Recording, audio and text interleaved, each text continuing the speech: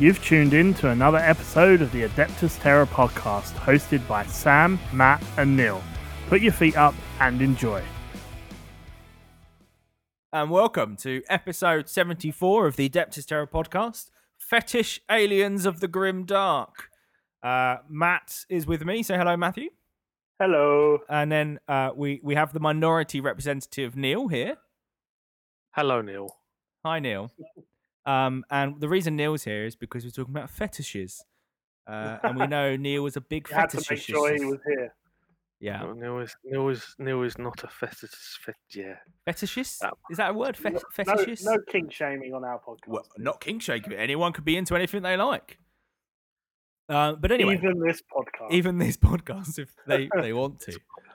So this is episode 74. And as the name sort of suggests, we're going to be talking about the Dark Elder, which is quite cool. Looking forward to that. Doing all the research was pretty good. But what we're going to do is we're going to quickly go into the house cleaning. That's not it. Is it the house grooming? Spring clean? What are you trying to say? House notes? No. A little bit of admin. Admin, yeah. We're going to do Oh, admin. how I dislike admin work. Yeah. and Matt's going to run us through the admin. So go ahead, Matt. Cool. So we just had our last hangout, which was really fun. I hosted that on the day after my birthday. So thanks for all that came and celebrated with me and just had fun. I was building a predator tank, which we'll talk about a little bit later. Sam jumped on as well, and there was quite a few of us, as always, a lot of the normal faces. Did anyone jump in for the first time, that one? I don't think there was anyone new. But there's always space, and we do them every month. And our next one is November the 29th. Now, these are held on Facebook, and we do it through Facebook rooms because we're not limited on number. And you just need to go to the safe room, the community safe room, which I believe is facebook.com/TATP safe room. I believe that is the correct link. And you can go there, join the group. It's a really good, positive group. We set it up quite a while ago now just to be a good, positive place on the internet for hobbyists. And I think we live up to that. And we do these every month through that group page. So, come be a part of something cool and come and join us on November the 29th. What is it, 7:30 till 10:30, I believe? Someone. Yes, half 7 till 10:30. I created the event this morning, and Facebook now has integrated the rooms straight into the event.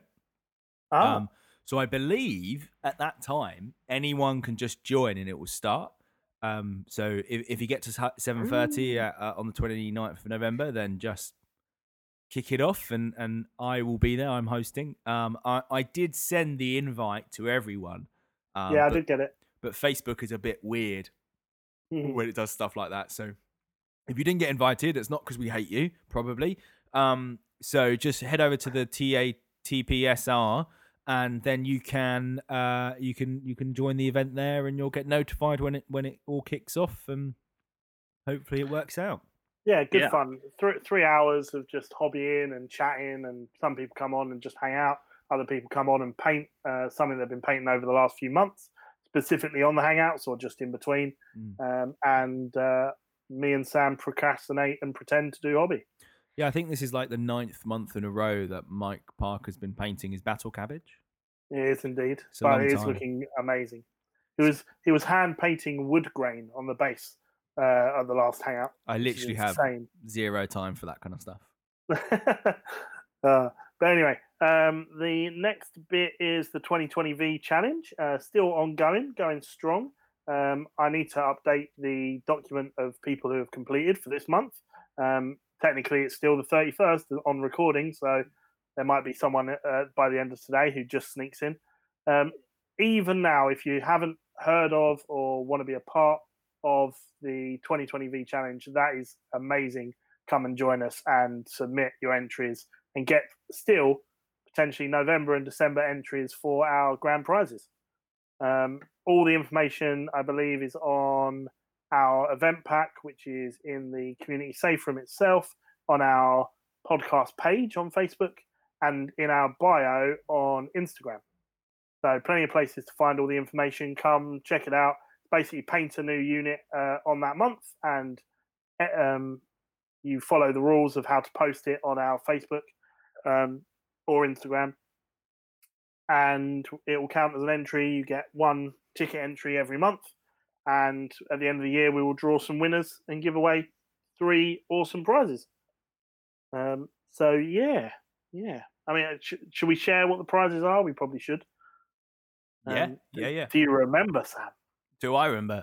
There is from Wooden Spoon Wargaming. There is a get started or get collecting or get buying plastic crack box from GW. Yeah. We have a £50 gift voucher from Exit 23.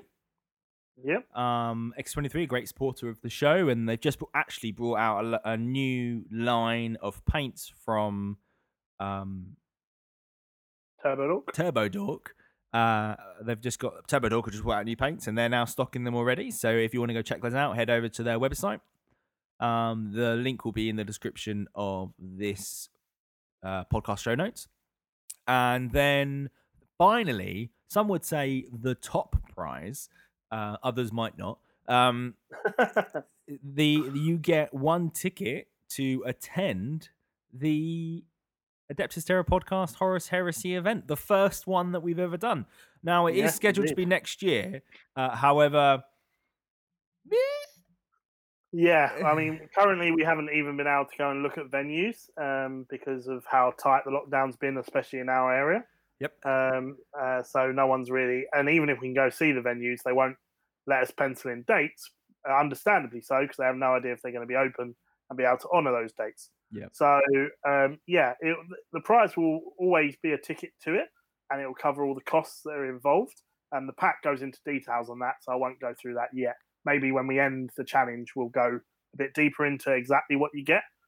But yeah, hopefully we'll have some information by the end of the year. If not, it will be a ticket to the event that as soon as we know when it's happening, so will you. Exactly. Exactly. We wanted it to obviously be much more ironed in by now, but hey, 2020. Yeah, 2020 sucks. Yeah, it's not been fun. Lastly, a bit of admin for this episode. So we don't have a final segment this episode, I'm afraid. Very sad. Just things haven't come together. There's been lots going on for each of us this month. We might talk about that as the show progresses. I'm not sure. Yeah, so we wanted to get something out to you. So we'll still be doing News from Terra, still go through the Warp Storm poll, and we have our spotlight, and then we'll kind of wrap the show. So yeah, no final segment this month, but hopefully you'll still enjoy this episode and what goes out, and it'll still be a lengthy morsel for you to devour. Cool. It will be. News from Terra. News from Terra. Well, as ever, let's start with Neil. Yep. How do we start this segment again? It's all good. We're all good. So, Sprue Corner. Do you know what makes that a great joke is the fact that I have no idea if you actually meant that or not. Neil did not make... Neil is an established hobbyist. You'll have to wonder about that one, Matt. And careful of the camera, Sam. I just punched my laptop. It was an accident. I've got so much stuff around me that there's just no... Yeah. Anyway, so Sprue Corner. News from Terra. So in News from Terra, we talk about how amazing our hobby progress is over that month. We cover Sprue Corner, which is what we built over the last month. So normally about kit bashes, building processes, comments on the kits we've been putting together. We then move on to the painting table, where we learn how much we may or may not have painted this month. And then finally, we move over onto playing the game, which 2020.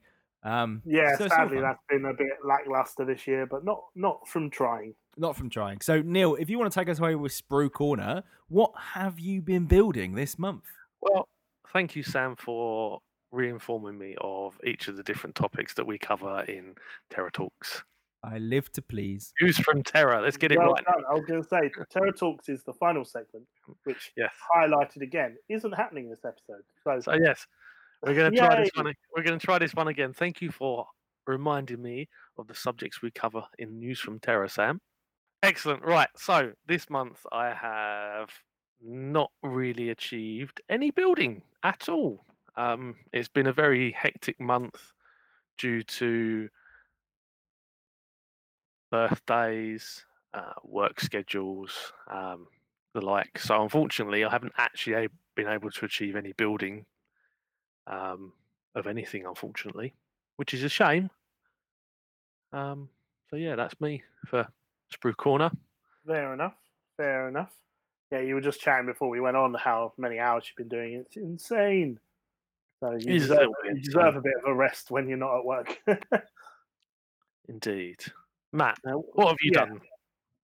So I've done, out of all the different subjects, this is the one where I've done the most. So it feels good, but really it's because of the last few days. Like Neil, it's been a bit of a rough month. I've also had a birthday in this month, but which is a good thing. But also it's just been really tough. Jenny's been signed off work this month with mental health stuff. So she's been kind of dealing with that, and we've been journeying together with that. And obviously, 2 young kids hasn't helped in that transition, I don't think, particularly well. So yeah, it's been a bit rough for the last 4 weeks, and work continues to be a plague just because everything's difficult right now in COVID era of life. But building is always something that I find really enjoyable and helps me de-stress. I know lots of people don't find that with building kits, but for me, it's like the thing that I find easiest to do. I finished my flamers for my Solar Auxilia allies. So that's a 10-man flamer section. Massive thanks to Chris Collins on that. He sent me the last 3 flamers that I needed. So I needed the Scion ones. So I'm using Tempesta Scions that I already had to work as Solar Auxilia to save my wallet. And he graciously heard, I think, on last episode that I needed 2 or 3 and sent them to me. So I was very happy to receive those and very gracious of him to send them to me. I need a Storm Eagle, if anyone has one laying around. This is your problem, Sam. You throw out too big. Oh, I need a Storm Bird?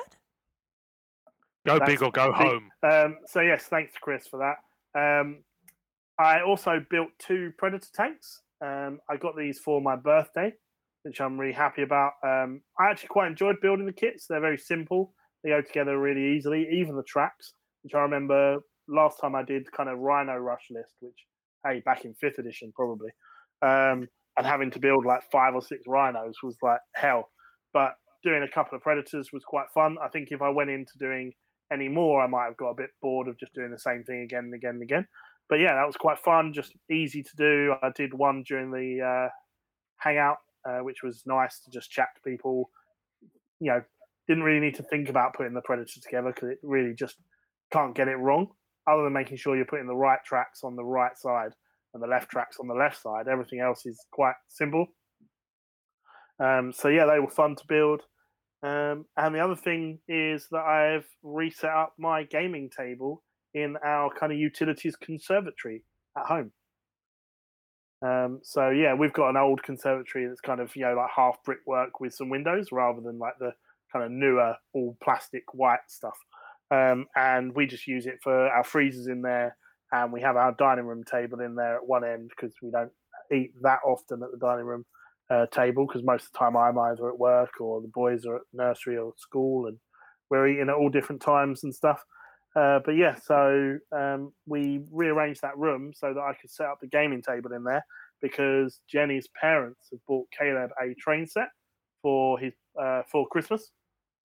See, I like this. I like how you turned it from Caleb's got a train set into I need my wargaming table up again.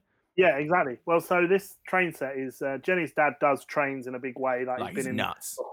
He's been in the Hornby magazine, and he's a legit hobbyist in that. Actually, we're going to do some cool bonding soon, I think, in the new year. He's going to use my airbrush for the first time. Oh, cool. Does that mean you need to learn how to use your airbrush? I need to remind myself how to use my airbrush. Yes, but yeah, that'll be really fun to do and show him a new skill. But yeah, he's got some mad stuff that he's been working on for years, and he's bought this kind of Thomas train set, so it's like base level, kid level, but it's proper clip together track and remote control and all that stuff. And it's like 5 foot by 3 foot, all the track laid out, and the table is a 6x4, so it's perfect for it. Perfect. So I was like, well, look, we weren't going to set it up in the garage, but if we set it up inside, it can be warmer and we can keep Caleb's train track on it because he'll probably play with that more often. And then whenever I've got a game scheduled in, I can pack it away quick, put the board out, play the game, put the board away, and then set up his train track again when he next wants to play with it. And Jenny was like, that's a great idea. And I was like, yes, it is. And now I have a gaming table back in my house. So yeah, I lost it when the second one came along. So I've gained it back in a clever way. But yeah, so that was cool to set that up. So yeah, Sam, I think you need to round us off on Sprue Corner, and then we can move into painting. So I haven't really. So I built the 20 Assault Marines that I bought like in September, because originally they were all like piecemeal built. So I actually put them together because I've nearly finished them now. So that's quite exciting. They're done. Cool. So, and I'm also, I'm still halfway through converting 2 counts as javelins because I really hate. Never really hate. That sounds quite strong. I quite dislike the look of the javelins. Which actually, surprisingly, a few people have said that, and then was like, "Oh, when you see them, they're fine." But I don't want to spend like £62 per model to see if it grows on me. Like yeah, I mean, Joe, I remember thinking exactly the same thing. They came out, and I went, "Oh, a floating 70s Batmobile, even 60s." Whatever. Do you know, it looks like the speeder from Star Wars. Like yeah, like one of those as well. Yeah, that's not a bad shot. I can't hear you. There's nothing wrong with the speeder from Star Wars. No, I'm not saying there is, but I just part of me, and it's probably as well that it's £62 for one model, like one floating missile turret. Like there's like two hull points and armor 10 all round and gonna blow up within 10 minutes. Yep, exactly. So I partly that, and also I don't really like them. So I managed to get hold of 2, because there's 4 in my new list, which we'll go on to a bit later. So I managed to get hold of 2.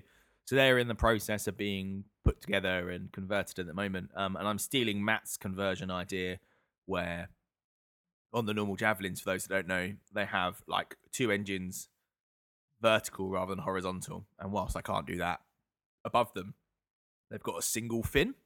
Kind of like a shark.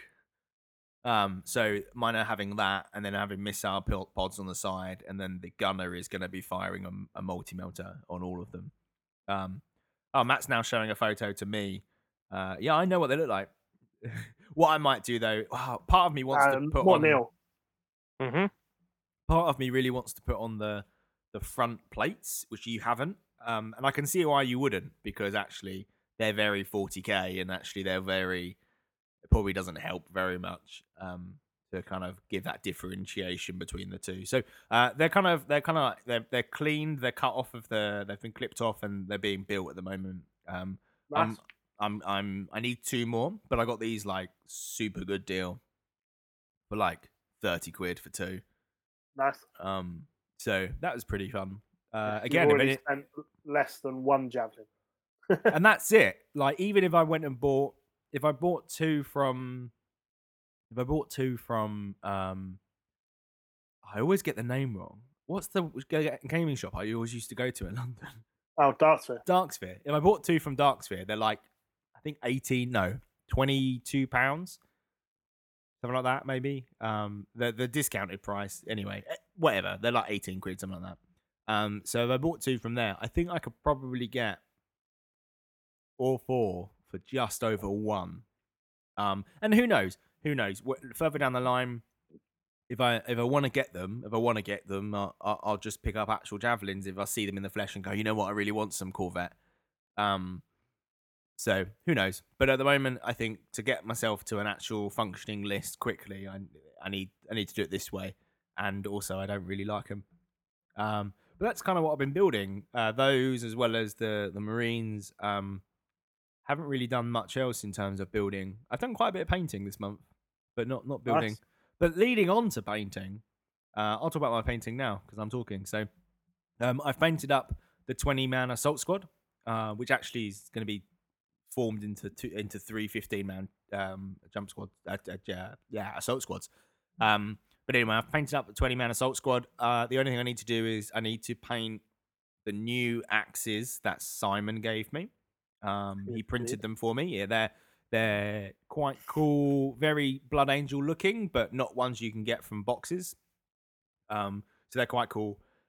So they need to be painted up. Need to be base coating them, and they need to be painted up and then added to the models. I've just got guys standing there with no hands at the moment, so they look a bit stumpy. And then I need to finish the jump packs, the jet packs. Sorry, no jump packs. They are jump packs, not jet packs. Jump packs. What I was doing before is spraying on a white and then a blue in the middle to kind of give that flamey effect on them. But I do that last just because there's a little bit of overspray goes onto the model. So that kind of adds to the tying it all in and stuff, which is quite cool. And the last thing I painted this month is Simon also printed me a radar dish for my Rhino to turn into a Commander Rhino. So that's all sprayed silver. I had a can of silver, and I need to do some washing on that to kind of tie it in a bit more. But it's a very functional dish. Like, it's a very functional change. The roof hatch on the Rhino that I've got doesn't come out, so I'm just gonna stick the radio on top of it and just leave it on top. I don't think it's that much of a difference. Like someone was saying about, you should like cut out the old doors on the Rhino and then be able to put the Razorback turret, 'cause it will fit in a Razorback turret. Yeah. Just put that on and make it detachable. But I've got a transfer on there, and I don't really want to have to cut out the doors, mess up the paint job. It's already painted, and this is I'm literally thinking about just putting some blue tack on it and just sticking it to the top, because the disc on the radar dish actually covers the Blood Angel drip that's on there already really well, so you won't even notice it's there. So I'm just going to do that because it's cheap and nasty, and again gets me gaming. Fair enough. Is that so that you can keep it as a normal Rhino and as well as a command? Yeah, and then hopefully if it takes off and I really like it, I might buy another Rhino. I actually quite like the one you can get from games from Warhammer World. You know, they do one. Yes, yeah. They do a command Rhino that's like a Warhammer World exclusive kit, I think. Does it come with a Land Raider though? Land Raider and a Rhino. But what I was thinking I'll do is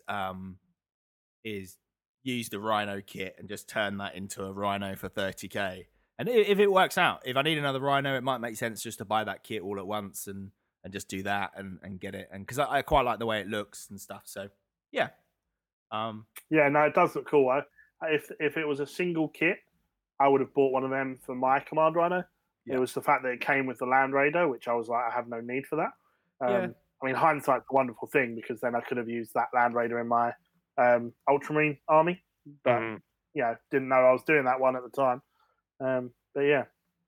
Yeah, it's the Space Marine HQ command tanks. And it comes with like a full-on, like it's pretty full-on. It's quite cool looking. Like, and a Rhino's a Rhino, right? And I can always just put the Land Raider into maybe a Phobos pattern one and do some building there. But it looks quite cool. I really like it. And it's got like 3 or 4 radar dishes on it. It's proper built up. So yeah, maybe, but not right now. I don't want it that much. Yeah, that works, especially as you're trying it out, right? Yeah. Like, it's not necessarily even a permanent fixture in a list, so. Yeah, exactly. So if it works, probably I'll end up buying one. I know there's obviously the Democles Command Rhino on Forge World. But again, it's quite a Yeah, lot I of think money. I used a regular Rhino and then bought, it was either Cromlech or Spellcrow. Yeah. Did a radar dish, so I bought that. Yeah. It's £58 from Forge World for a Rhino. So yes, it's almost like the heresy tax, right? So Yep. it's Yeah. insane. But that's what I've been painting. Painting up the radar dish and nice little tangent segue there. So that's fun. But Matt, tell us what you've been painting. Yeah, so I haven't done hardly any painting this month for the main reason of some of the stuff I talked about earlier. It's been tough at work as well as at home, and priorities and little plastic men haven't taken that much.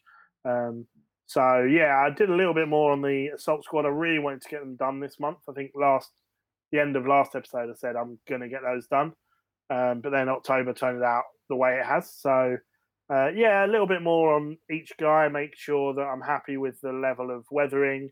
I started very light because I was really happy with the paint job underneath. And then have built up so they kind of match the army but aren't as heavily weathered as the foot units, which works because they can be arriving and they're fresher from less battling, or they're straight off the ship kind of idea. So yeah, I'm happy with the way they look amongst all the other units now. And then I just put the base skin layers on the sergeant, who I used the Night Raptor model from Forge World. So he has like skulls and bones and flesh kind of hanging off him that he's skinned off of his victims. So I've been just getting those base layered. So I think what flesh is it? Reichland flesh, I think it is. Games Workshop flesh color. I just laid that down on all the kind of tabards of skin and the bits of skin that are hanging off this guy. But yeah, that's me for painting. Fair enough. Neil, tell us your painting woes. Painting woes. Yeah, I've been experimenting with different washes on Vallejo Dark Earth texture paint to see what kind of effects I can get before I lay down some foam flock on things. I've kind of decided to go with a green over the top of it to give it more of a. It kind of looks like a mossy kind of feel to it, but that's going to be covered up once the different coloured flocks go on top of it a bit more. So you're not going to be able to tell very well from this webcam. No, you can't see it at all, so there's no point in me showing you that. I'll take pictures and I will send them to you later. But yeah, it's. I'm trying to I want to try and find something where I can get like a foresty kind of wooded, grassy effect for a potential future table. And then I also watched a video earlier of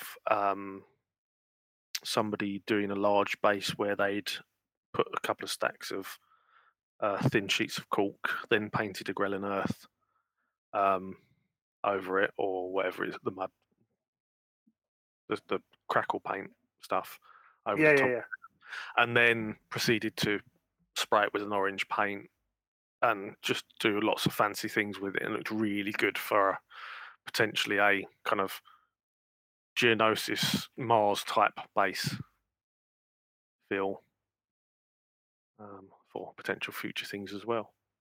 But yeah, nothing majorly exciting, just experimenting with washes. Yeah, that's kind of cool though. Like, is that to get your final desired effect for the Star Wars dudes? Yes, yeah. Yeah, so they're going to all be based on that. And they're going to look awesome when they finally get finished. As all your things do now. Well, that's debatable, but we'll get there eventually. Likewise, we'll get there eventually with that Riptide that I've been working on for forever. Yeah, that'll be cool to see. That's in the kind of tradish Tau colours, isn't it? Indeed, yeah. That's going to be cool to see. Cool, right. Games. Indeed. You guys go I was first. really hoping. Well, you guys go first. I think that's probably for the best. So, yeah, I mean, I was really hoping to get a game in, especially towards the end of this month. But then we've got a tier level system currently, which could be changing imminently. But yeah, it just meant that haven't been able to get a game in because suddenly we can't meet up inside anymore. And I suppose we potentially could have gone to a store and played with masks and stuff. I don't know. GW aren't open for games in our area, and I don't think Wayland are either. No, that's what I thought as well.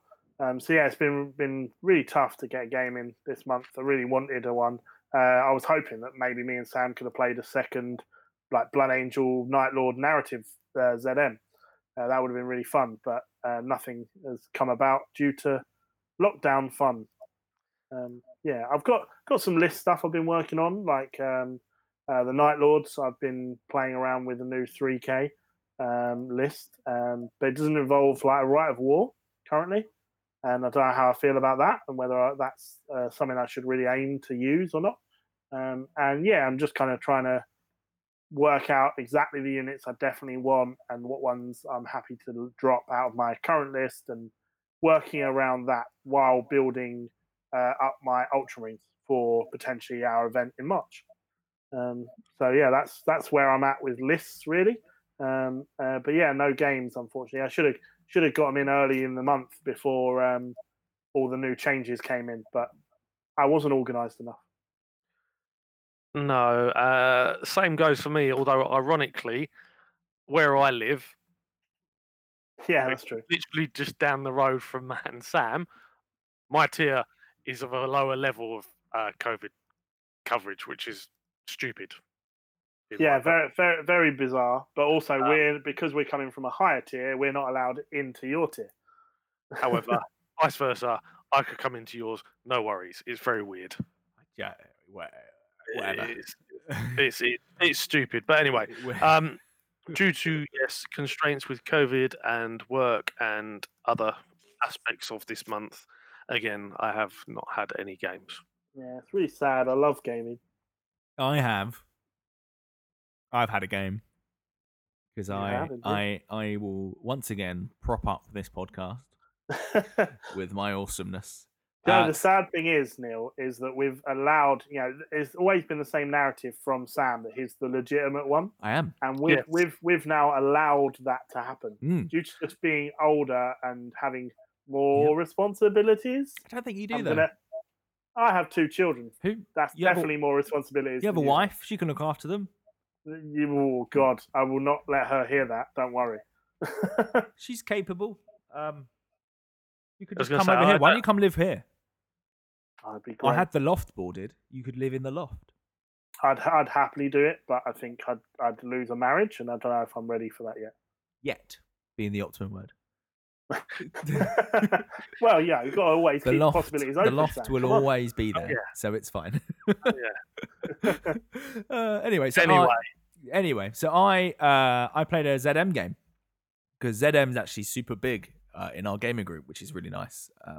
Now that I have a ZM board, it makes sense that it's super big in our gaming group because once again, and holding up this group. So I played a ZM game against Simon. Good game. Can't remember it. Super long ago. Right at the beginning of the month. I won. Why not? And so I played my. No, I vaguely remember you didn't win. Did I not? I don't know. I forget these things. No, because his world eaters are very anti-inventory.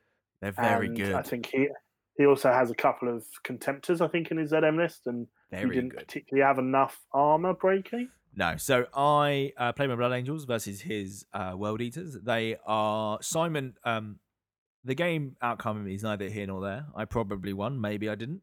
It was a 1,000-point game on Simon ZM that he's built using one of the studios. Anyway, it's an MDF ZM train. It's coming along very nicely. He's painted it all and done the base coats, and now he's going to go on and add more detail stuff on, which is quite cool. So I've got points to discuss. So Simon, our friend Simon, is very good at using World Eaters rules to their maximum benefit. He's very good at, which I am really not good at fully understanding and then applying those rules of your armies to maximum effect. He's really good at it. Like, he's the type of person, whereas I'm like, I'll take a 20-man squad because I can do that. He's like, I'm going to take a 12.5-man squad because it makes this mean I can do this, and over here that happens, and here, and like, whereas I don't think like that. I'm like, oh, copy paste. I'll have 3 of those and an extra bar pred for free. So Simon is very good at knowing his rules and then applying them to a great, devastating effect. One thing which I did note, and actually it was really interesting you just said what you said. I very rarely take a Rite of War if I'm not taking like a 3,000 point force. Like I will just go now, whatever. It's not. It doesn't. I can't take my Rite of War that I normally take, so I'm not going to take one. Where actually, Simon brought a Rite of War, and he brought one which was like not his specific ones, just a random forced one. And it gives him some benefit. All right, it's not overwhelming, but actually it gave him some benefit. And actually, what kind of Rite of Wars should we be taking especially in 1,000-point games, like in ZM games especially? Should we be forcing ourselves to take a Rite of War? Should we actually be trying to fill one of those slots? Yeah, I mean, it comes down to what kind of army you want to bring in, doesn't it?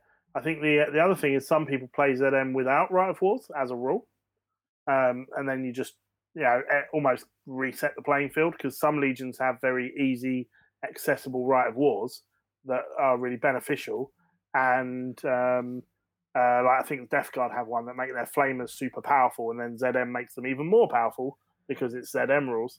Yeah. Whereas, like Blood Angels, well, you're not deep striking, so there's no point of Day of Revelation and things like that. And for me, as a Night Lord player, like trying to bring Terror Assault means that my 1,000 points is going to be 3 Terror Squads and a HQ and maybe a Dreadnought. Yeah. So, it depends. I like to use I can't remember the name of it, but the Vets one, where you can take Terminators and Vet Squads as troops.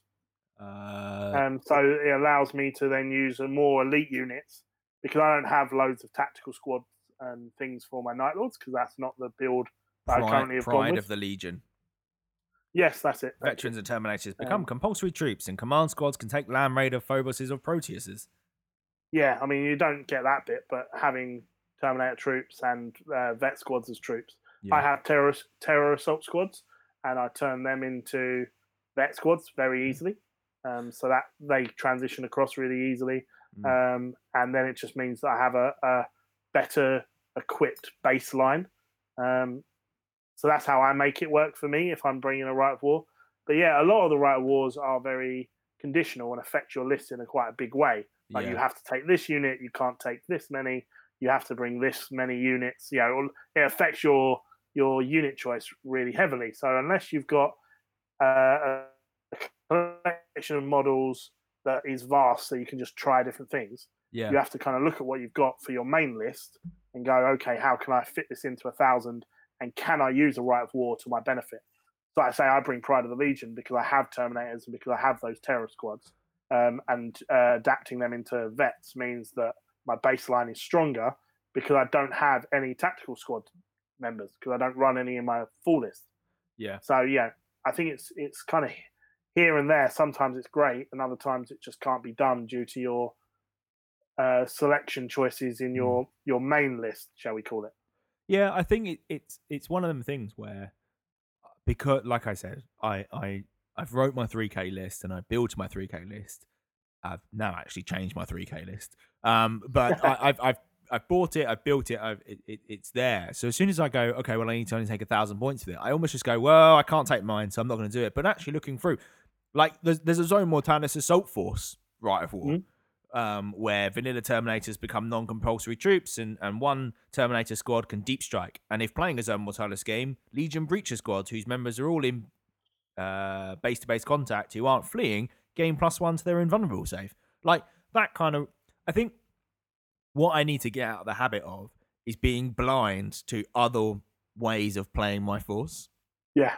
Because I think that's very much it. It's if I can't do it how I normally would, then I just don't do it. So I think I need to start learning some of these and actually try and go, okay, in this game, if it's not a 3,000 point standard my list game, I'm going to try and bring another Rite of War, or I'm going to try and bring another way of playing. Because now, like I was saying, I've changed my list. I'll go through that in a minute because I wanted to air that.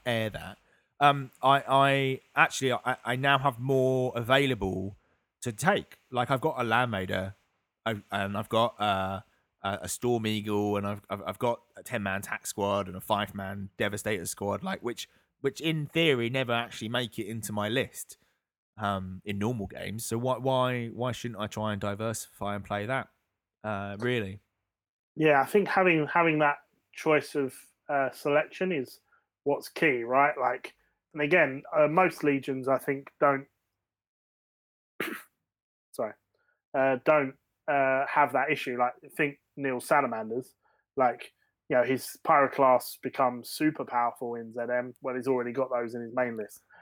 Tactical squads are great, and Fury is really strong, and he's got them in his list. Like most people running those kind of legions tend to go Zone Mortalis. Cool, I can just use what I've already got. Yeah, and actually either use the same Rite of War but just less units, or I'll just bring Pride, and that's really easy. Whereas you've got a very jump pack heavy list, so suddenly it's like, oh, I've only got jump pack guys to bring in ZM, which aren't great. They're not good choices. No. Or there's better choices, probably should say. I'm sure someone's come up with a way of making them good. But yeah, I think I've found that where I've adapted my Night Lord list once, and now I'm adapting it again, rather than clearing out and going, right, here's my list, I'm now starting to just go, well, I'll keep those Terminators. They don't feature in 3K, but I can use them in ZM, or I could use them in Centurion games, or even if we just went, well, let's play a 2K and I wanted something different. Having a collection is starting to become more appealing again. Whereas I think we naturally went down to we do a list because we wanted 10 armies. So to kind of cap yourself on going, well, I don't want 5,000 points of every force, but having 2K of every force is a bit more achievable. So I'll stick to that. Because I think we've now gone out the other end, and I'm starting to look at my choices, 40K and Heresy, and going, well, actually, I'll build a list and I'll play it. But then actually, if I want to adapt that or play something different, I'm going to need further models. So actually having 3,500 points, 4K, 3,954 doesn't matter. Like you've got a collection, you build a list out of your collection. Yeah. No, I agree. What's happened? Who's taken the real Matt and Sam? What's going on? I think, do you know what it is, mate? It's the fact that time and money. So for me, thinking about, rather than going, right, I'm now going to do a 2K Gene Stealer Cult army because Gene Stealer Cult are cool, I haven't got that time or that money to do that. But adding a Terminator squad to my Night Lords, that's something I can achieve. Yeah. Mm-hmm. So now I'm starting to go, well, actually, so in 40K, I currently only have Tyranids. Right. That's the only army I have. And not in terms of playable. They are literally the only models I have other than a few boxed up kind of characters. Because I've sold the rest off because I haven't got time or energy to put into anything else right now. And for Heresy, I always wanted one Traitor and one Loyalist Legion. And I'm building up my Loyalist Legion while adapting my Traitor Legion because I've had it for a while. But I don't plan on going any further with that. So if that's the case, then a year down the line of my Ultras being finished, to go, do you know what? I haven't got any Laser Destroyer Vindies. Let's buy some of those, and I can trade those out instead of my normal Vindies. That's something that I can actually achieve, and will have time to build, paint, and enjoy in games, rather than go, let's start a Space Wolf Legion or a Dark Angel Legion, because actually starting a 3,000 point list is just not achievable. Yeah. Yep. Okay. Yeah, I agree. Fair enough. I now with Blood Angels, I think it's going to be that force where I just going to go, oh, okay, let's just buy some of these jet bikes and let's just paint them up and fit them in, and that'd be cool. And then have them as a way of diversifying the force. Like, and this kind of probably is happening because 40K is going the way that 40K is going, and it's just becoming. Maybe I'm just getting too old. It's just so complicated now. I'm just too tired. We'll talk about that in a little bit. Yeah. Anyway, so I'm going to quickly run through my new list just because that's part of gaming. Nice to get your guys' thoughts on it. So I'm running my Rite of War that I'm running for these guys is Day of Revelation, which gives. Let's just run through Day of Revelation. Day of Revelation, cool. So Day of Revelation, you have a rule called Cometh the Host, which jump infantry squads, which are part of the detachment, must arrive via deep strike on the first turn of the game and do not need to roll for reserves. With Fire and Thunder, all deep striking units in the detachment gain 5+ cover save on the game turn they arrive. Place a marker by the unit. Yeah, whatever. Opening of the seal. It's like breaking of the seal when you're out drinking. All ranged weapons carried by infantry and jump infantry, which are part of the detachment, gain the pinning special rules for shooting phase of the player turn that is deep struck. That's a really bad way of saying that when I come down, all my guns have pinning, which I always forget. Judgment of Angels, all units which are part of this attachment and have the Legion Astartes Blood Angel special rule gain +1 to the initiative on the turn they charge into assault. By honor bound, characters with the Legion Astartes Blood Angel special rules must always accept a challenge if one is offered. And then compulsory HQ and troop choices for this attachment must be made up of jump packs. Attachments using the Rite of War must take a compulsory fast attack choice, either flyers or deep strikes. And then primary detachment using this Rite of War cannot take fortifications, all that kind of fun. So I am taking Sanguinius, obviously, because he is the best. I have opted to take Sanguinius with his spear. No. Yeah, I think so. I've got them all attached, which I don't think you can do. Anyway, whatever. So I've got Sanguinius in there. I've got a chaplain who with a jump pack. And a fractal field, the normal stuff I take. Bolt pistol. I've got a Damocles Command Rhino giving me that 24-inch bubble of deep strike goodness with no scatter. I also have a Moratat with jump pack, and he is equipped with dual Inferno pistols, so melter pistols. Has to be super close to make it effective. So that's where hopefully the 24-inch bubble comes into effect, where I can just drop within 3 inches of a tank. I have successfully deep struck him within 3 inches of a tank before, so that's fine. Yeah, using the Command Rhino will make that much easier. Because, safer. Safer's the word. It's just no scatter, isn't it? Yeah. Do you know with the Command Rhino? Yeah. And I think the answer is going to be no, and don't worry about looking it up. But if the unit needs to be wholly within 24, or if the first guy needs to be within 24. I'm going to guess it's going to be, well, on the safe side, it says whole unit, but I'm guessing the first model. 2 seconds, I'll edit all this out anyway. A, B, C, D, E, F, G. Geolocated beacon. Units arriving via deep strike, which are part of the force containing the Damocles command, do not scatter if they choose to arrive within 24 inch. So choosing to arrive is the first model, right? Yeah, I would say that's first model rather than the whole unit, because it would say the unit has to finish wholly within 24 inches, which it doesn't say. So yeah. No. Cool. I then have a squad of Angels Tears. With these are my effectively my I was going to say Devastator squad. That's not the right term, is it? Destroyer squads. There we go. So they all have majority of them have Volkite Spenter pistols, dual Volkite Spenter pistols, but 2 of them are carrying grenade launchers. Angels Tears grenade launchers, 24-inch, strength 4, blaster inches, rad phage, and fleshbane assault weapons. So that's always fun. This entire squad, I believe, is also equipped with melter bombs, if I remember correctly. Yeah, melter bombs. Oh no, nice. The sergeant has melter bombs. Apologies. Sorry. Oh, okay. That would have been amazing, though, wouldn't it? But it's not. It's the sergeant. Yeah, I tend to run my units like that. So I have 2 Apothecarian detachments, and just to wind up Simon, one has 3 and one has 1. So they're not all level. They've all got jump packs because I believe every squad should have a apothecary with it. Back to my good old days of Blood Angels in 6th edition, I think. Yeah, 5th, 6th, yeah. One of those. So they've all got... I tend to run them quite bare. So they just got chainsaws, bolt pistols, the normal type stuff, and power armor. They normally stay at the back or surrounded by guys, so they tend to stay alive normally. I have 3 15-man assault squads with a sergeant's got a power fist, and there are 3 power axes in there as well in each squad.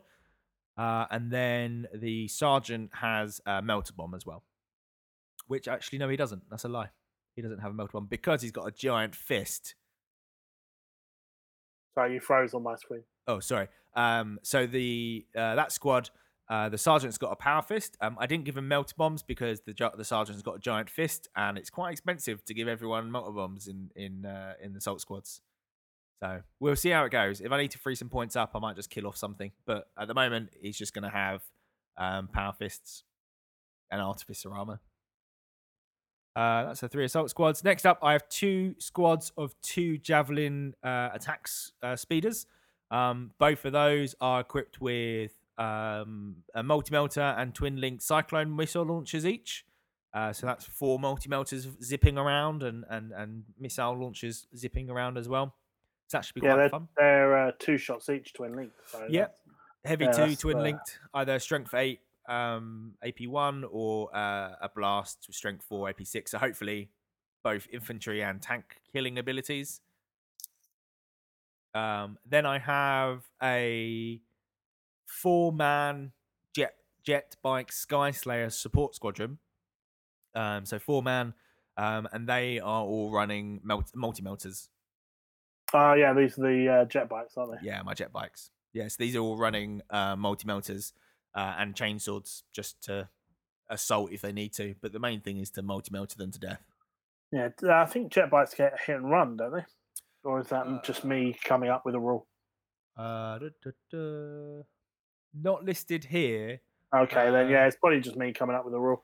But yeah, you want to keep them away from combat. Oh yeah, hopefully, because I don't want them to get tied up, because that'll be awful. Yeah, well, I think they only have like 1 or 2 attacks each as well, so they're not going to exactly set the world on fire. No. No, it's all, they get +1 toughness, 2+ save, cannot go to ground, and cannot be pinned. So, fairly fun. Anyway, and that's my list. And Sanguinius, but obviously I mentioned to him first. So it should be, hopefully, quite a fun, fast list. Yeah, it's a very chaotic list for your opponent. Like all the jump packs coming in turn 1. You got the 3 assault squads, and then what are they called? The Dawnbreakers also come in with Sanguinius turn 1. Don't they? Or are they turn 2? They might be turn 2. Where are they? Angel's Tears, Attachment, Assault Squad. Dawnbreakers. I didn't mention those actually. Sorry, apologies. Oh, yeah. right. So I've got a Dawnbreaker squad, and they have an Apothecary and Sanguinius with them. Yeah. So I think all those arrive turn 1. So it's just like lots of men everywhere falling out the sky. So potentially pinning units and just causing hassle. Yeah. So the plan is to start the game with the Rhino hidden away as far back as he can afford to in a building, so no one hits him with anything.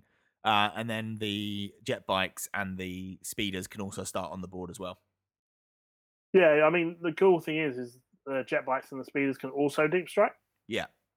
So if you're looking at an army where it's like actually, although it's a bit scarier, just having the Rhino completely hidden, may be a better option, and then have those units come in later on in deep striking, because then you've got the non-scatter. I think the javelins can also outflank, so you can choose to outflank them instead and have them come on a board edge, which is quite nice.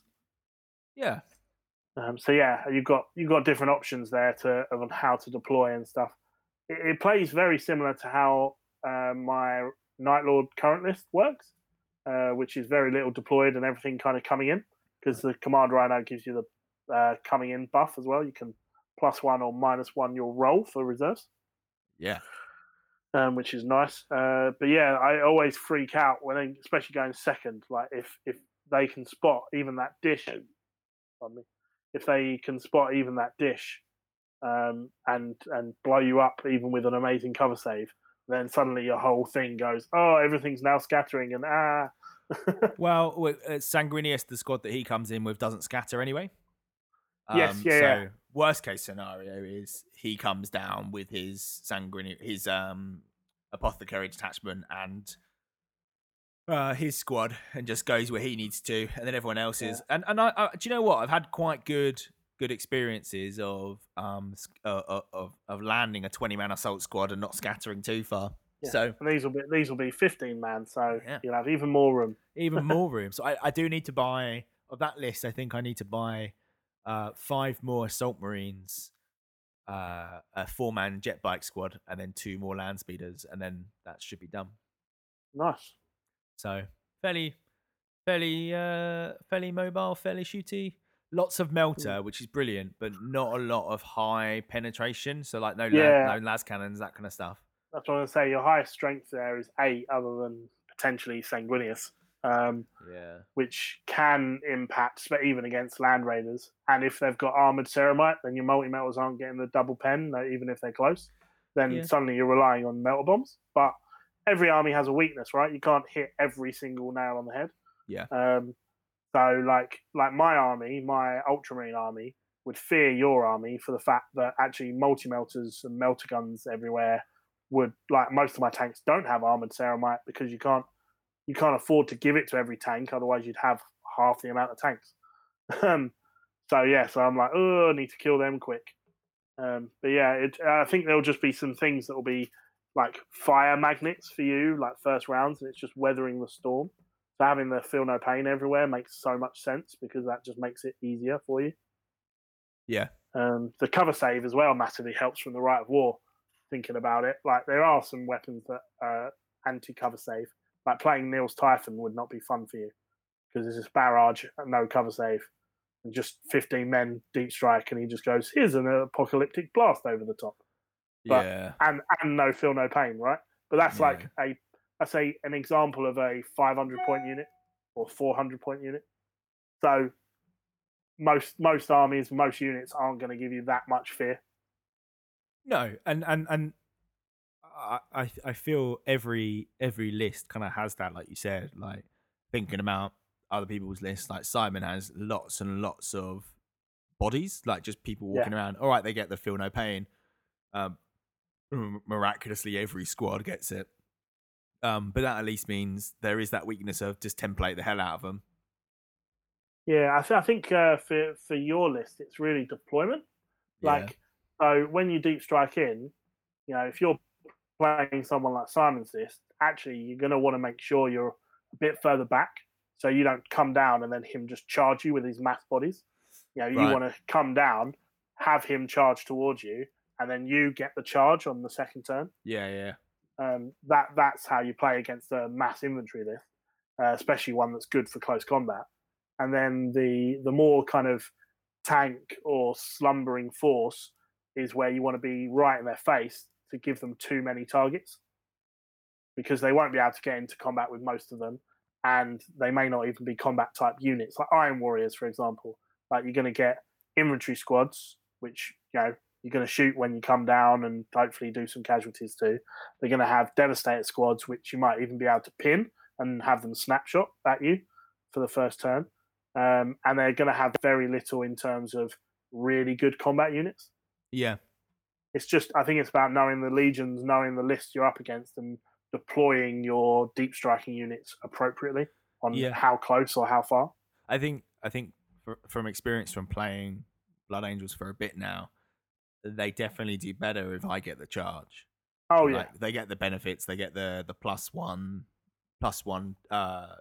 or -1 to hit. Or hang on, they get 1 less to hit. So if I need a 3, actually I need a 2, that kind of stuff. But they only get that on the charge. So like every legion, I want to charge most. Yeah, legions. pretty much. I think the ones that get bonuses for firing, I think Iron Warriors can Overwatch on a 5 or 6. So like you're like, yeah, cool. You come down, I'll shoot into you. You can then charge me. I'll shoot you again on 5s and 6s. So there are a few choices, or like I would say actually salamanders with the pyroclast flamers. Like if you charge in a unit of them, they're like, cool, I want to use my D3 Flamer Overwatch. Like, why would I charge you and not get that? But most of the time, yeah, you want to charge in because that extra combat dice makes so much difference. Well, Warp Storm poll time. So Neil's awake, clearly. It's been a long week. It's been a long week. Warp Storm poll. So our Warp Storm poll from last time was, which Primarch would you want to punch in the face the most and why? This came out of Matt and I's love for some Primarchs and our hatred for others. So let's just start with comments, I guess. Neil, do you want to start us off? Yeah, Adam Friend has said Sanguinius because I felt like destroying something beautiful. And he is very beautiful, that Sanguinius. Good old Fight Club. He's all sparkly and everything. Yeah, I mean, it was a perfect. I think that was the very first comment that we got. Yes, it was. Yeah, this isn't a serious poll. Clearly, it's just, hey, who do you want to punch? Some people took it quite seriously in their choices, which is cool. But yeah, we just wanted to see who would want to punch who and why, and that one was like a perfect introduction. So I had to include it in our notes. Yep. Next is Benjamin Tomset. And I've just accidentally completely moved my notes, so let me get back there. So next up is Benjamin Tomset.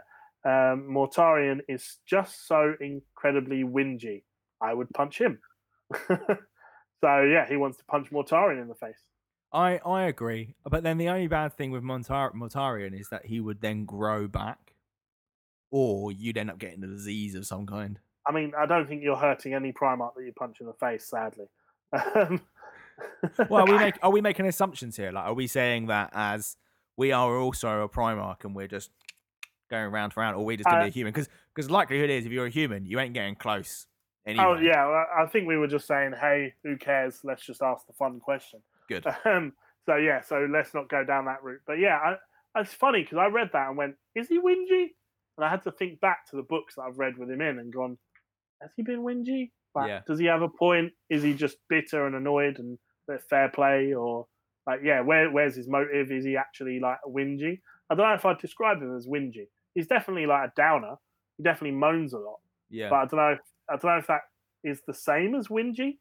Like whingy is like, I don't know, moaning and whinging are two different things. Like whingy is like being a little baby about something, like, oh no. Whereas moaning is just like, this is stupid, you're an idiot, life sucks, rah. Like, I don't know, there's a slight difference in my head. That's fair. He's whingy. Fair enough. Niall McLeod. Kurz. He just refuses to take responsibility. I always thought it about, but Guy Haley's Primarch book. Oh my god. Primarch, Sam. Like the shop, but better. Know. Kurz. He just refuses to take responsibility. I always thought it, but Guy Haley's Primarch book really hammered home that he had a choice and he chose to be the way he is. Just an emo kid. He's such an emo! Indeed. Yeah, I haven't read that Primarch book. I've got it. Chris lent it to me. It's on my bookshelf to read. So I'm looking forward to reading that. But yeah, he definitely is. I don't know. In his own head, he's the remedy. He's the reason. He's doing his things for good reasons. But then when you take a step back, you're like, really? Like you could step in and sort this out, but you're just choosing to go along with it. Why? Yeah. James Gibb has asked, can he change his vote to Ferris? James Gibb has asked if he can change his vote to Ferris instead because he likes playing volleyball. I mean, I'm not sure I'd want to use a head as a volleyball, but Can you imagine how much that would hurt? It did make me laugh. Like it's literally just like slapping someone's head, like backwards and forward. That would hurt so much. You could always say heads up. Oh. Try and get your head around that one. He didn't have a head for war. No, he didn't. Paul Smuddy Shaw, Matthew? Yes, sorry. He chose Magnus because he did everything wrong in how to handle getting the message to the Emperor. And also, he's so OP that he probably needs a punch. Yeah, just for his gaming rules. Just take him down a peg. Face. Just take him down a Deserves peg a or slap. two. Like, bam, blam. Yeah, I mean, it's a funny one. Like, it's the whole Magnus did nothing wrong. He was But he just did, trying though. to get back to the Emperor. Yeah, I mean, he does plenty wrong in my personal opinion. But I think, yeah, him discovering and trying to kind of bring Horus from the brink is really admirable. And he is definitely one of the more tragic fallen Primarchs, shall we say. But at the same time, like, I don't know, just going in ham and sending a message to the Emperor, ripping a hole open in the webway portal underneath the palace and causing all the damage that he does is like, could he have sensed that? Could he have maybe thought about it and done it a different way? Like, yeah, I don't know. I blame the Emperor. Well, yeah, I think you can blame the Emperor for pretty much all of it, to be honest. If he just didn't have sons. Or just taught them properly. But then I also blame Korax as well, so you know. Do you know what? Not a single vote for Korax in this poll. It's because he's so useless. He doesn't do anything. He's nearly blown up on his farm, and that's about it. He's definitely the forgettable Primarch, right? Yeah, sure. He is. Hate him. Anyway, own thoughts aside, who did you vote for? Or who would you vote for? Sorry. I'm trying to remember now. I don't know. I don't know. I don't think I actually voted in the poll. But I don't know. There's something about Fulgrim that just makes me want to punch him. Yeah, I get that. But like, and again, I don't think he had any votes in our Really? poll either. He might have had one. A lot of the Primarchs had one vote, and then it kind of breaks off. But yeah, it was. I was surprised that he didn't have more. But then there are some more, like, I guess, higher profile problems of Primarchs, like Magnus and Horus and others. Indeed. I think I would vote for. See, Fulgrim's face is it just winds me up so much. And reading all the books about him and how he treats humans, like, he just deserves a bit of a slap. But at the same time, grabbing Magnus's horns and slamming him down into my knee would definitely feel very, very gratifying. Look at the rust coming out on you. But he just is annoying, and he's so like, oh, it's not my fault, and it is, like, it's his fault. You made a pact to save your sons. When actually, a lot of these things, and a lot of these things in Primarchs, if they just spoke to their dad, it would have sorted it out. I mean, yeah, I mean, their dad should have probably been more present or taught them better. I think it does fall on the Emperor's shoulders rather than the Primarchs, and that's kind of the tragedy of it in some ways. But yeah, Magnus is just hubris, though, isn't it? It's like, I'm going to make this pact because it solves a problem that I don't know how to solve, and I'm a super powerful psyker. It doesn't matter. Like, I'm stronger than it, and Zinch just lost. Yeah, and that's the problem, and that's where he does something wrong. You know, everyone wants to talk about how he contacts the Emperor and all of that stuff.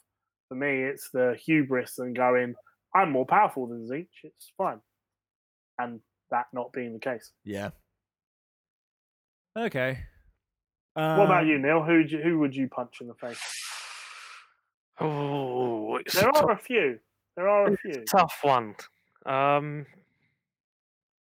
Yeah, I'd probably smack Lorgar just because it's Lorgar. Fair enough, yeah. Horus because he was weak. In the end? In the end, yeah. He was just weak. He got turned. He's weak. Yeah. Yeah, that's about it, really. Lorgar and Horus, yeah. Yeah. Yeah, it makes sense why they were towards the top end of our poll. So, yeah, as I said, the results we kind of go through now, unless anyone's got anything else to add to the discussion bar. No. It was just a fun, quite simple poll. I was going to say quiz then, not what I mean. So, yeah, we had lots of Primarchs that were either on 0 or 1, so I haven't really ranked them, and trying to grab all of that information off the Facebook post was just doing my head in. So honourable mentions first, and then we'll work up. All with 4 votes each. We had Reboot Gunnerman, I'm guessing for Imperium Secundus stuff. The Lion, because, hey, he's a heretic, right? Oh, he needs a slap. Hey. He needs a slap. And Lehman Russ. I mean, that would be the only Primarch that I'd be afraid to hit. And I don't know, Angron would probably be worse. Angron would have to be do it and run away. Russ would laugh at you. Angron would rip you into pieces. Yeah. That's my only argument there. But yeah, they all got 4 votes each. Some people were chatting about them in the comments, like we couldn't grab all the comments, but yeah, they were our honourable mentions. And then our top 3. So coming in third was, he did some stuff wrong, maybe, Magnus, with 5 votes. I wasn't surprised to see him up there. I think lots of people have passionate feelings about Magnus, either way. Then we get second place, we get the War Master himself, Horus, with 7 votes, so just coming past Magnus. And I guess that's because, yeah, hey, he went traitor. I get that. Yeah, I mean, Horus is a real tragic story. You know, he's again one of those tragedy Primarchs who falls and he's confused and alone and upset with the Emperor, and you know he's unaware of what's going on around him, and he definitely makes mistakes and isn't blameless. But yeah, it is kind of a bit of a tragic story. The best of us fell first, right?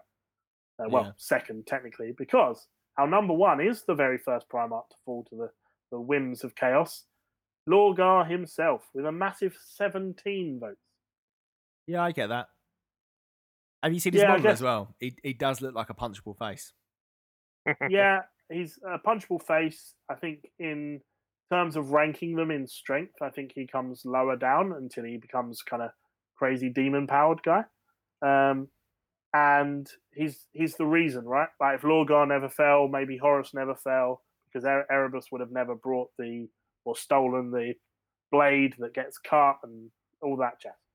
You know, they are the stem of the heresy. So if you can punch him in the face for either going damn you or punch him in the face so hard that his head explodes and then suddenly there is no heresy, I can kind of see why you'd vote for him.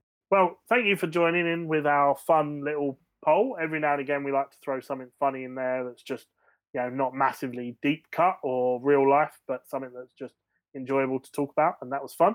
So thank you very much. Continue chatting about that in the comments on our safe room as well, if you would like. But next month's poll, gentlemen. So our next month's poll is something maybe a little bit more serious than punching Primarchs in the face, I guess.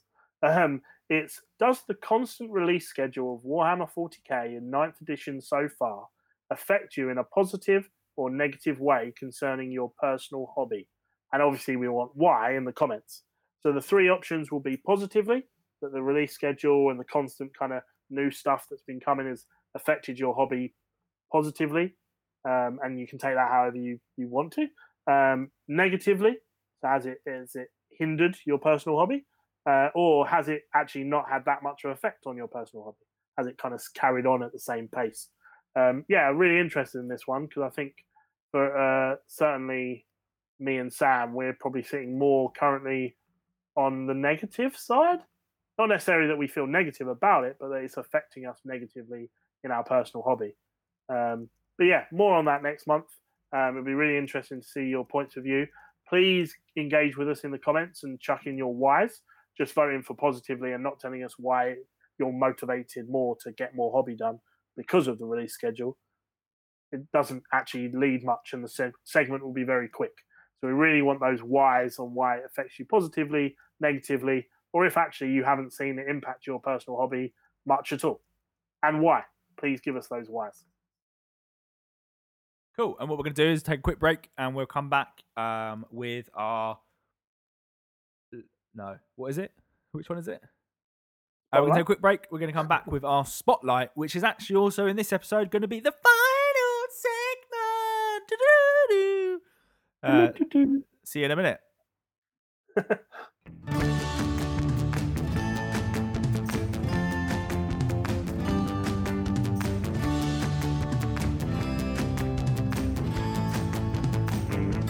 The tendrils of the warp are far-reaching and communicating using the great social media anonymicon. What's that? Do I have to say that? Yeah, it's Keeper, Anonymicon. Anonymicon. Anyway, it's apparently never been easier. Reach out and connect. Find them on the Adeptus Terra Podcast page on Facebook, www.facebook.com/the Adeptus Terra Podcast, and the Adeptus Terra Podcast Community Safe Room Facebook group, www.facebook.com/TATP Safe Room.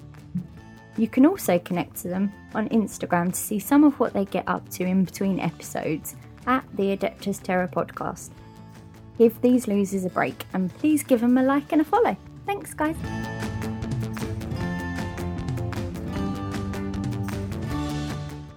Sorry, we're running.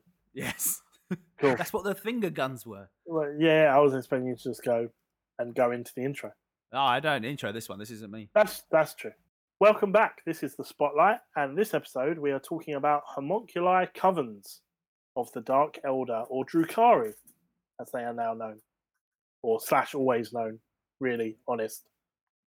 What's the Imperial Guard? Astra Miller, what's it? Astra Miller, what now? Astra Miller, what now? Yeah, I love that. But yes, so we're going to be going through kind of a basic level of the homunculi covens, what they represent in Eldar society, the different forces they can bring to bear on the battlefield, and all the lore goodness. And then at the end, we'll have our on the tabletop where we've each chosen a unit from the homunculi covens and talk a little bit about those. So yeah, lots to get through. Now, as always with a Spotlight, there's always more you can do, but we like to keep these segments to something manageable. So yeah, if homunculi covens are your thing, there's probably some stuff that we're going to miss or that you can go deeper with. Please feel free to let us know what we have missed and if it was really important, and maybe we'll do a bit of a retcon next episode. Dangerous to say that, but I feel like that's something we should put out there. And you've done much about homunculi covens, which I didn't particularly, because I've never massively been invested in Dark Elder as a race in terms of wanting to do them. Yeah, you might learn some cool new stuff. Anyway, so let's kick off. The homunculi covens are a self-governing organization, basically, composed of the most evil creatures in Commorragh, the dark city of the Dark Elder. Homunculi covens can be compared to incubus sects or witches, who from time to time cooperate with the cabals of the Dark City when necessary for themselves or when it is mutually beneficial to them all. They're kind of left to their own devices until they're needed, and then they're kind of bartered with to gain their work. Homunculi covens consist of homunculi, of course, attended by their crazy and twisted creations, such as racks and grotesques and the like. The hierarchy in a homunculi coven is not really known, although it is highly possible that there is one master homunculus or homunculus ancient in each coven, kind of the head of the house. A bit like the Archon in the Dark Cities, or think navigator houses for Imperium. They have kind of the head navigator and then their kind of royal court, and it kind of filters downwards. Possibly they run the same way. Mm-hmm. Underneath Commorragh is where they kind of exist. Through the many spires and edifices that are at the top also exist down the bottom, kind of clustered together, making confusing cavern-like lairs and mazes of misery. The underworld of the Dark City is an exceptionally dangerous place, even by the standards of Commorragh. Inside the underworld, homunculi of like mind gather together into these covens, each of which occupies a vast cluster of cells and laboratories. It is in here, deep beneath the Dark City, where diabolical homunculi meld flesh and create their pieces of art, in brackets. Indeed. And they do. The homunculi see their work as almost an art form. It's not just science. There's more to it than that. It's expression. One of the most important roles of the covens in Commorragh is artificially growing Dark Elder. I didn't know this. They use fertilized eggs are implanted in amniotic tubes that honeycomb the breeding walls of their laboratories with a disgusting insectile technology that is many millennia old. The growth of the embryos is hyper-accelerated, and the newborns are then attended to by racks. Just imagine your daycare nurse is a rack, like this faceless four-armed being. Faceless four-armed being with a corset on. Yeah, interesting place to grow up. Dark Elder born this way are much more common, which has resulted in the increase of social status for the conventionally born true-born, who consider themselves inherently superior over the half-born that are grown in tubes. So, racism everywhere. There's always that sense with Dark Elder of importance and having stature and status being a really important thing.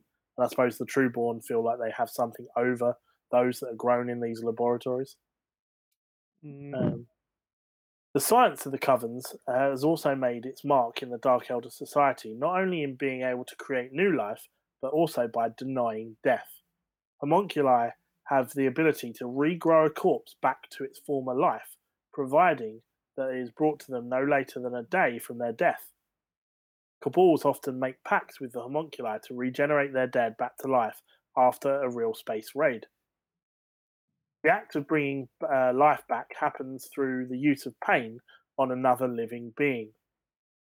This is the power through pain kind of gimmick that the Dark Elder have. The corpses of the Dark Elder to be revived are installed in semi-cocoon states inside a regeneration pod, arrayed above the torture tables and other instruments of the laboratories.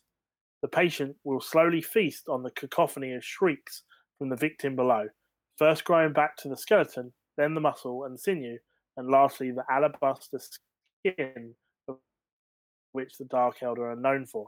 During a war, it is common for every pod of a dungeon to be filled with red raw bodies that shiver and rattle with every new scream. A great choice for Halloween, that is. Just that's so creepy and horrible, and just makes my skin crawl a little bit.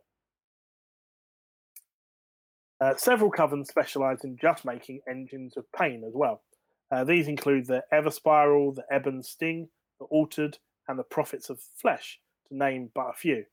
The workings of a coven and their homunculi is truly terrifying and vast. They play a large role in the wider Drukhari's life, securing them importance and status within the standings of all in Comora. So that's kind of the background of what they do.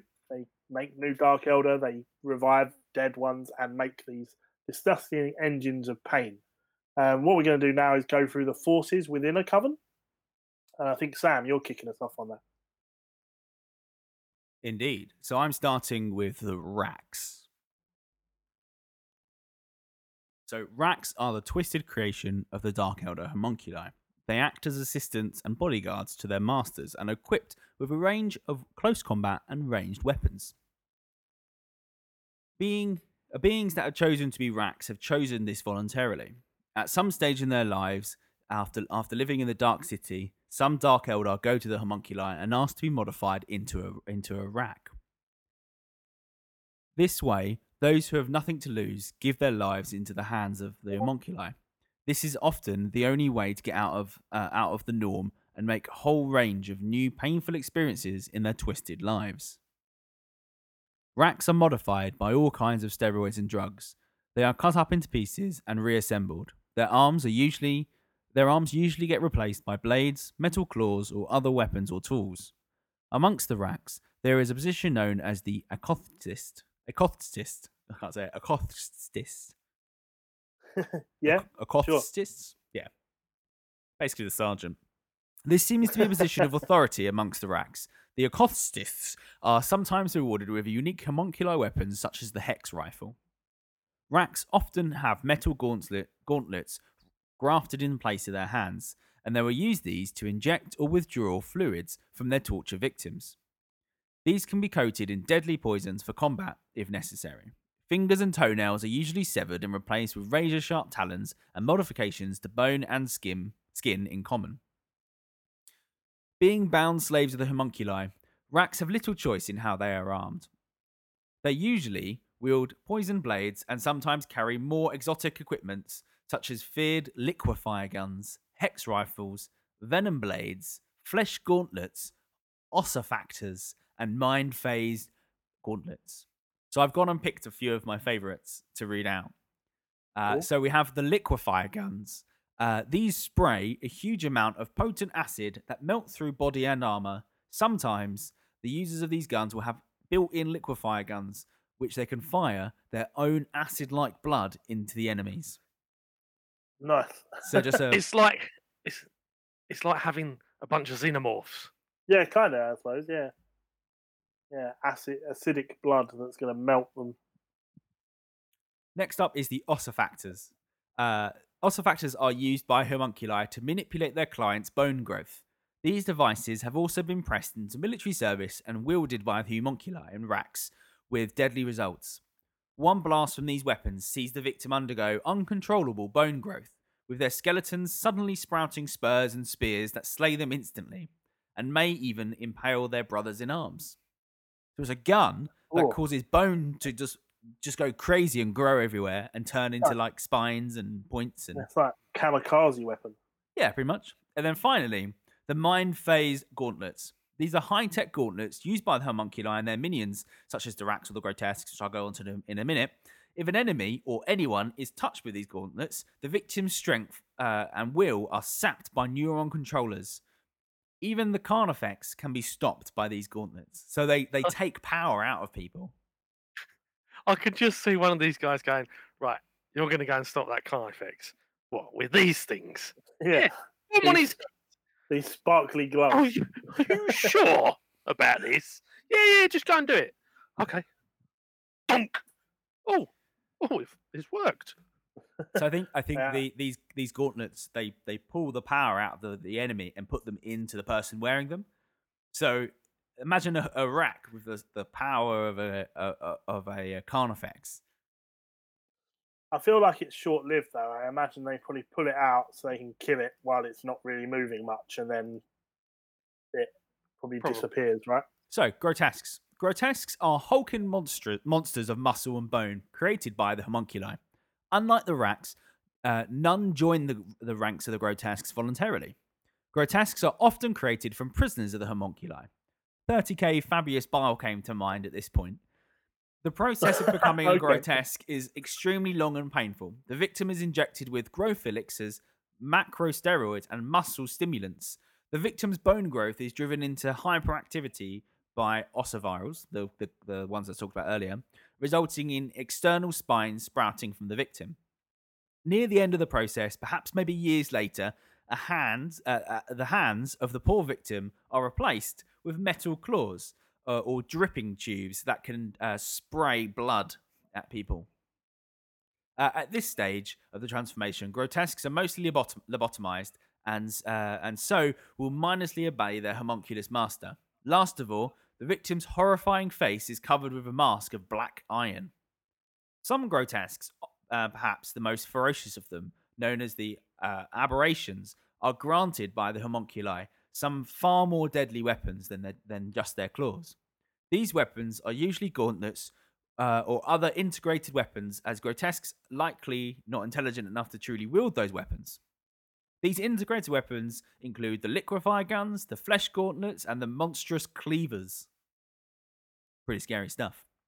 In war, grotesques are generally used as line breakers. They are usually sent to the front line of an attack force, as they will kill relentlessly until commanded otherwise. Grotesques are also reported to sometimes fight amongst themselves.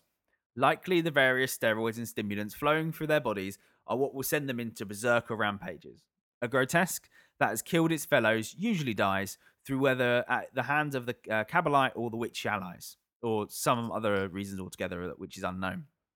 One homunculi coven, the Children of Bone, are known for creating exceptionally large grotesques, and in 272.m39 they led a raid of the Imperial frontier world of Desperation, desolating its cities and terrorizing the population into worshipping the coven over the Emperor. Pretty scary stuff. Yeah, Just a fear little can bit. do crazy stuff. So, out of those two, which would you rather be? Neither. Let's go with that. Yeah, I mean, it boggles me that people go, "I'm gonna be a wreck now."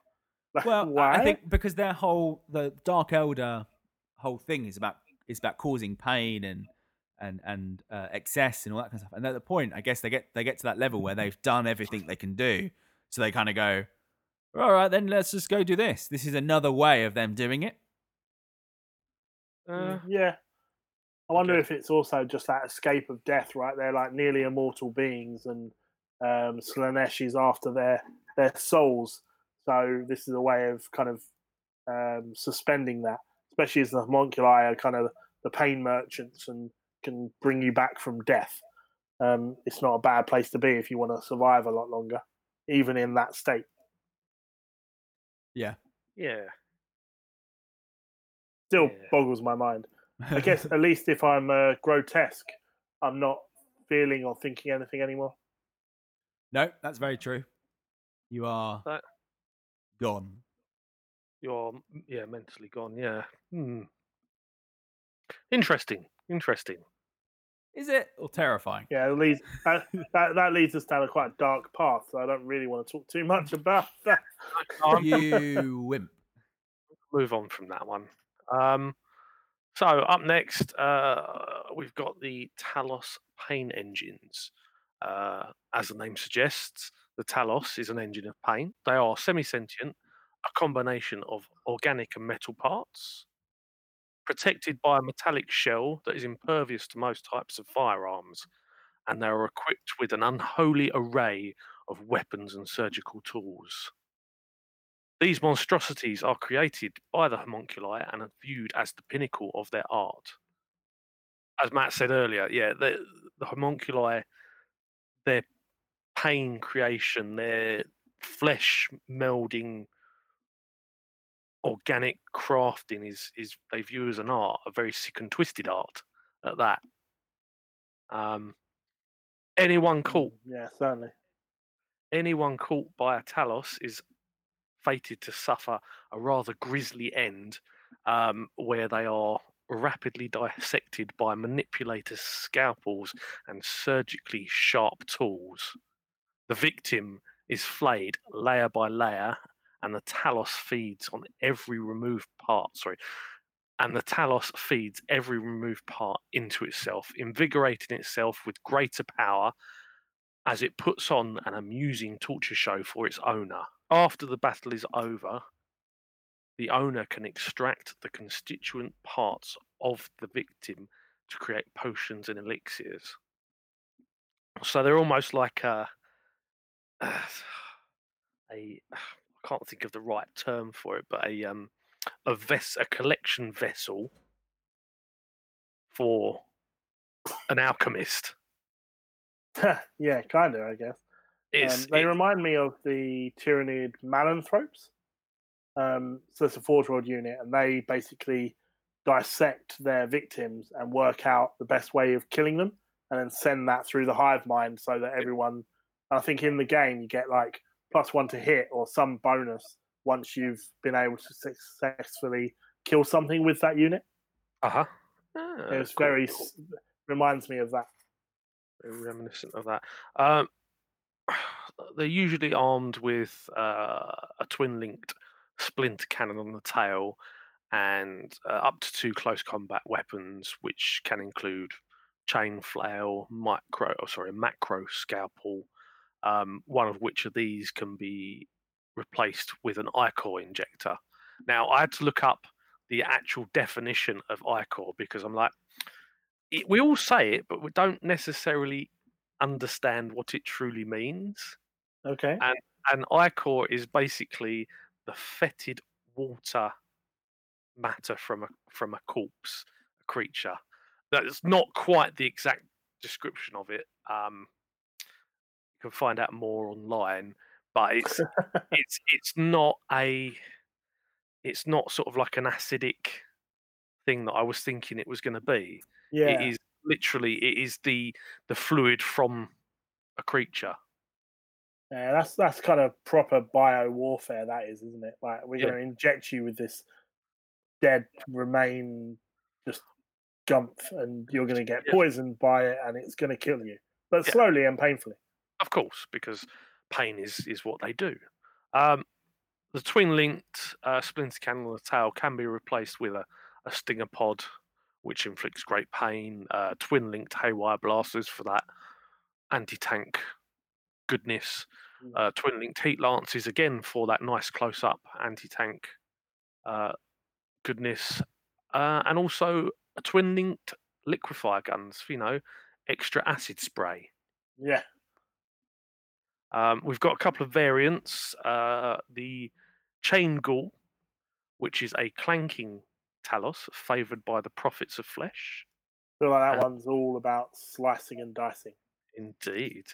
And then the Scrivener is a drill-legged Talos used as guards for the Ever Spiral Coven. Mm. It's interesting to see the difference in the original Talos Pain Engine model and the current one, which I will go to in more detail later. Cool. Spoiler. Yeah, I can't remember the original one. I only think of the plastic kit that you get now. Hmm.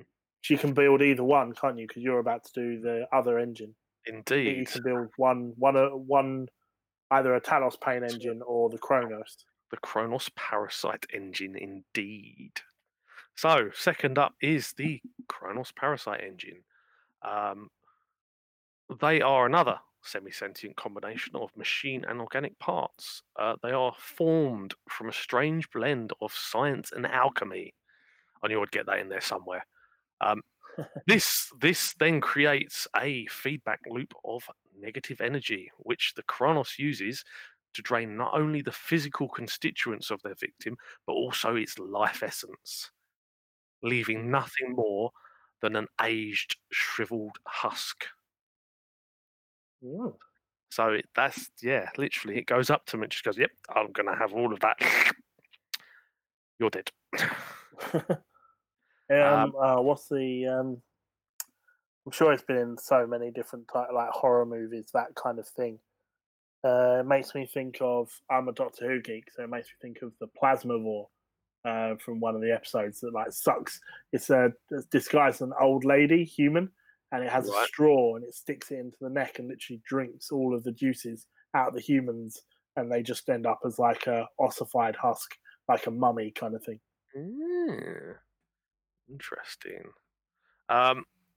It does this by either focusing its attention on its victim or ensnaring them with its metal tentacles that trail from the lower part of its body.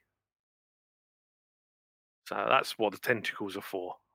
It floats. They're not the main force of motivation. It's got anti-gravitic motors of some description within the body to keep it afloat. Oh. So once the Kronos has gathered the essence and constituents, that can then be used by the homunculi to bolster their vitality and those around them. It's magnified within the shiny carapace and then projected from the resonator veins on the top in pulsing waves to the Drukhari nearby. I'm going to use the proper technical term for them rather than calling them Keldar. The homunculi have also been known to wipe out entire species for their genocidal research purposes to discover the effects that different harvested souls have on their creations. Wipe them out. All of them. Indeed. Do it. Do it now. The Kronos parasite engines can be armed with a spirit probe, which is like a massive straw that they can drink the life force and Yes, other indeed. parts from the victim once they're ensnared by the tentacles. They can also be armed with a spirit vortex that hurls out negative energy over a vast range.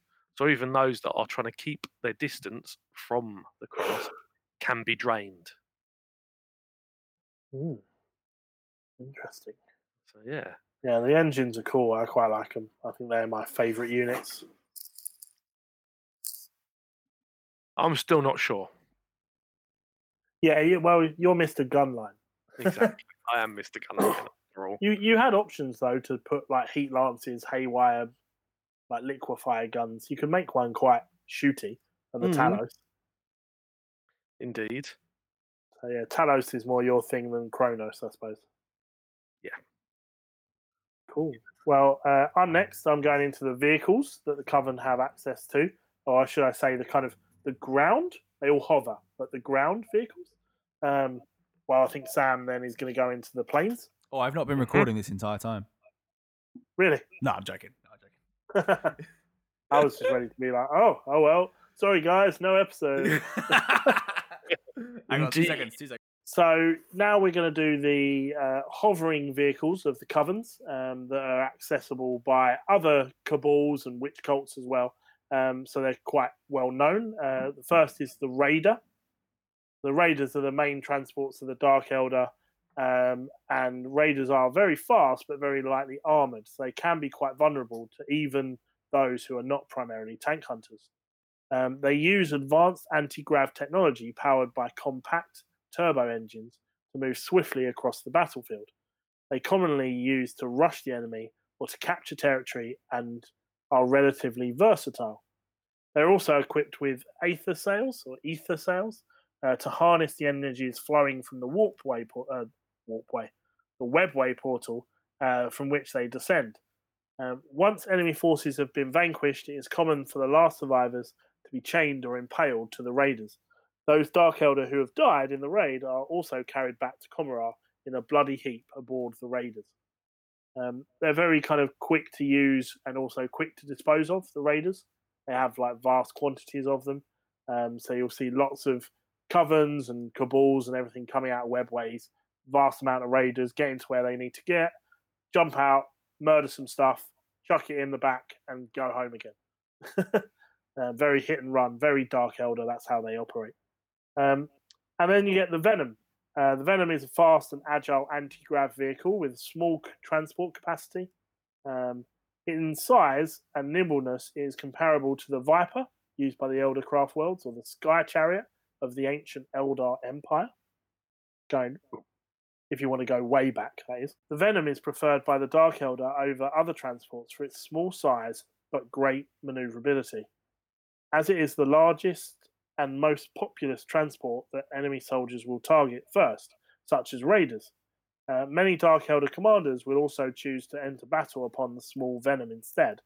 The vehicle's handling is so sensitive to the commands of its pilot that it can weave its way through unharmed storm of incoming fire, using its holographic flicker field to further confuse the enemy. I love the Venom model. It's really cool. There's like a variant for the Harlequins as well, I believe. And yeah, just the idea of like having your character with a couple of bodyguards jumping out and causing mayhem, or all these small kind of multi-small units popping out, causing havoc in tandem, is a really cool image of the Dark Elder fighting for me. Sam, do you want to take us into the skies? I like how I always get the flyers. Yeah, it just I feel worked like out that way. I've been typecasted. That I'm awesome. You're the flyboy. Flyboy. Anyway, first up, Razor Wing Jet Fighter.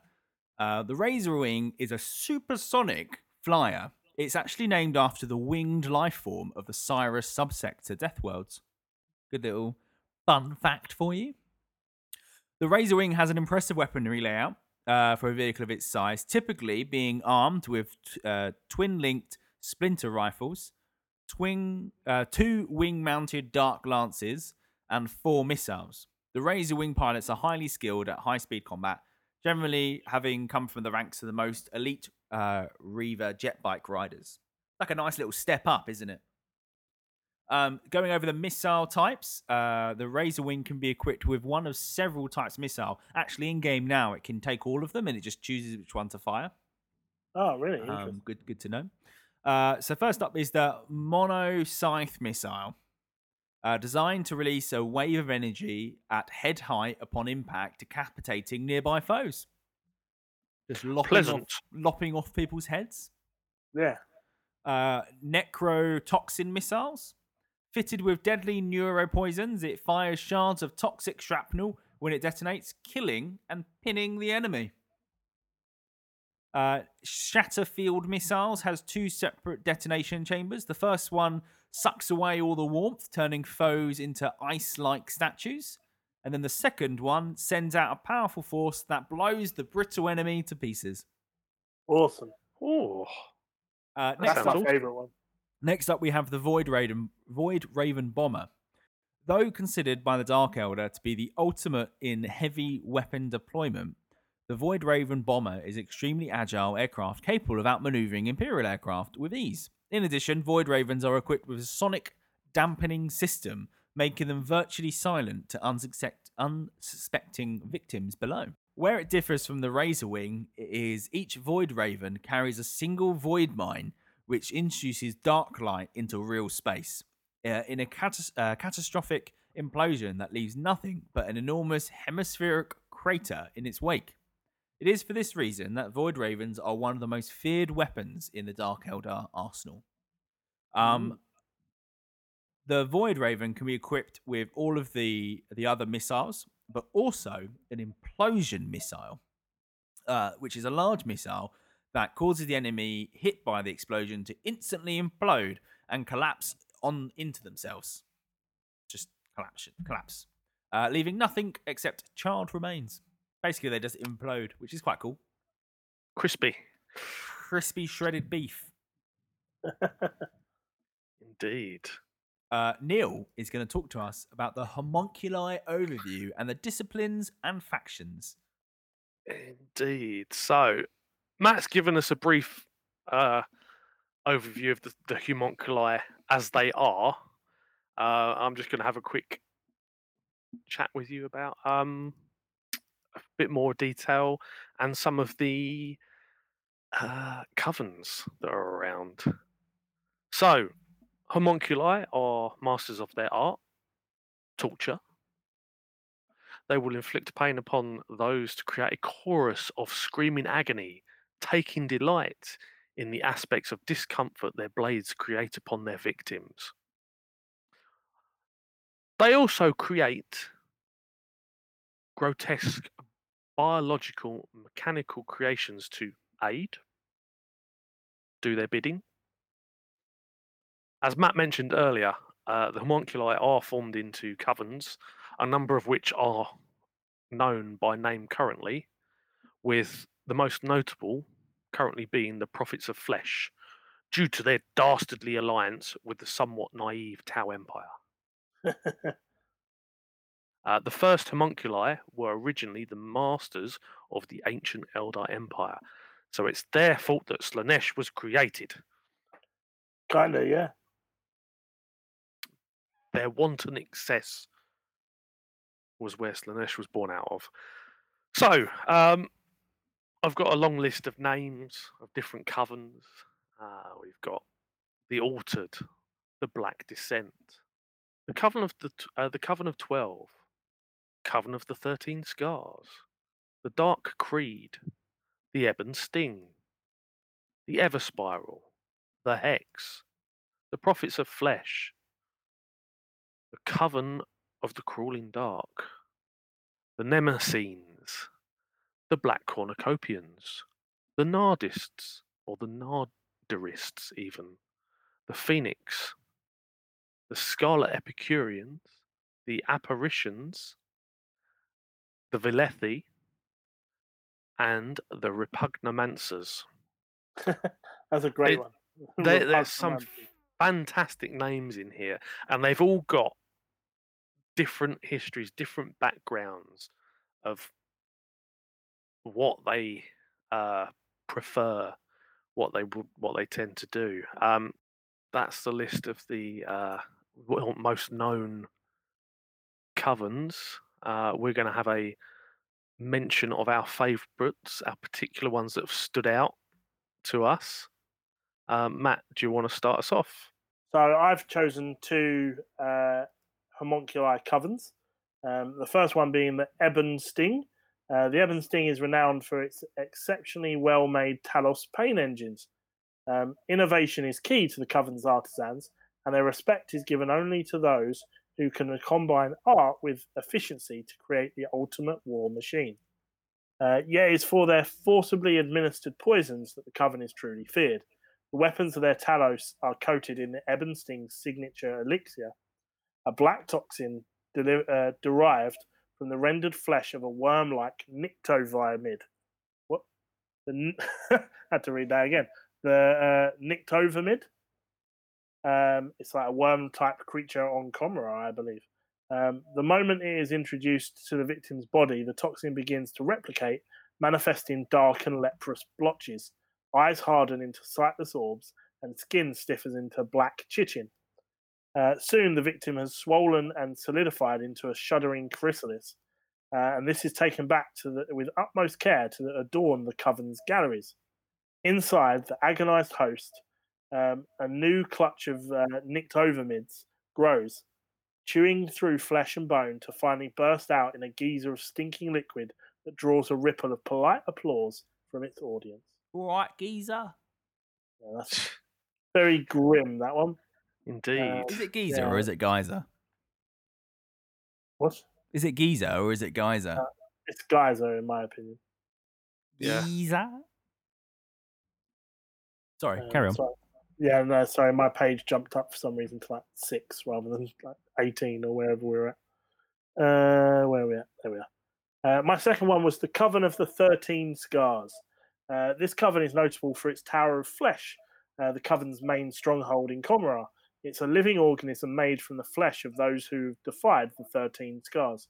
It is said that Fabius Bile tortured under the dark arts of the flesh in the tower, and the coven later battled Bile after he attempted to pass on what he had learned from them. Yeah, it's kind of intrigue and battling with Fabius Bile, so it felt like they should be included. What about you, Sam? Who did you go for? I went with the Coven of the 12. Very, in my opinion, Halloweeny. So the Coven of the 12. Of the Ring. The Coven of the 12 is a conclave of of several homunculi, 11 in fact, each of whom consider themselves the foremost practitioner of the dark arts. Membership of the Coven is restricted to just 11 individuals at any time, and the 12th spot is left open for Urin Rakarth, should he ever desire to accept the Coven's invitation. Urin Rakarth is the feared master of the homunculi sect, the lord of the prophets of the flesh coven. Urin is ancient enough to have witnessed the fall of the elder. Urin is a depraved genius in the fields of bodily manipulation, anatomical sculpture, and his skills as a flesh crafter are legendary. Through the many millennia of his existence, he has developed a uniquely expansive knowledge of pain and torture. Although he once enjoyed a senior position in Comora's intrigues, Urin has long since transcended such squabbles entirely. Now he only exists to revel in depravity. But back to the Coven of 12. Since homunculi have a habit of overcoming death, the only way that an aspirant can join the 12 is to dispose of the current incumbent in a manner so thorough that even a master homunculus cannot undo it. So I've got 3 examples of how they've achieved this. So you've got Shegmeth Crow.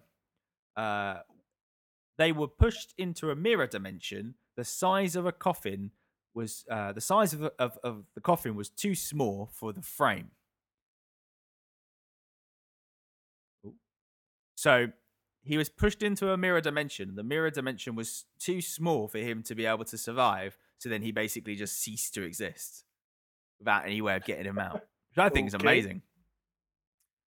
You've got Cabris Zulfa was posed an impossible riddle that with each wrong answer turned more of his body into bone until finally there was nothing more than a statue. Okay, so there's no physical way of reviving him because his body doesn't exist anymore. I like that one. And then finally, Zakrodivia was rendered into a sentient soup using acids from captured Tyranids, and then was eaten by his peers at a banquet.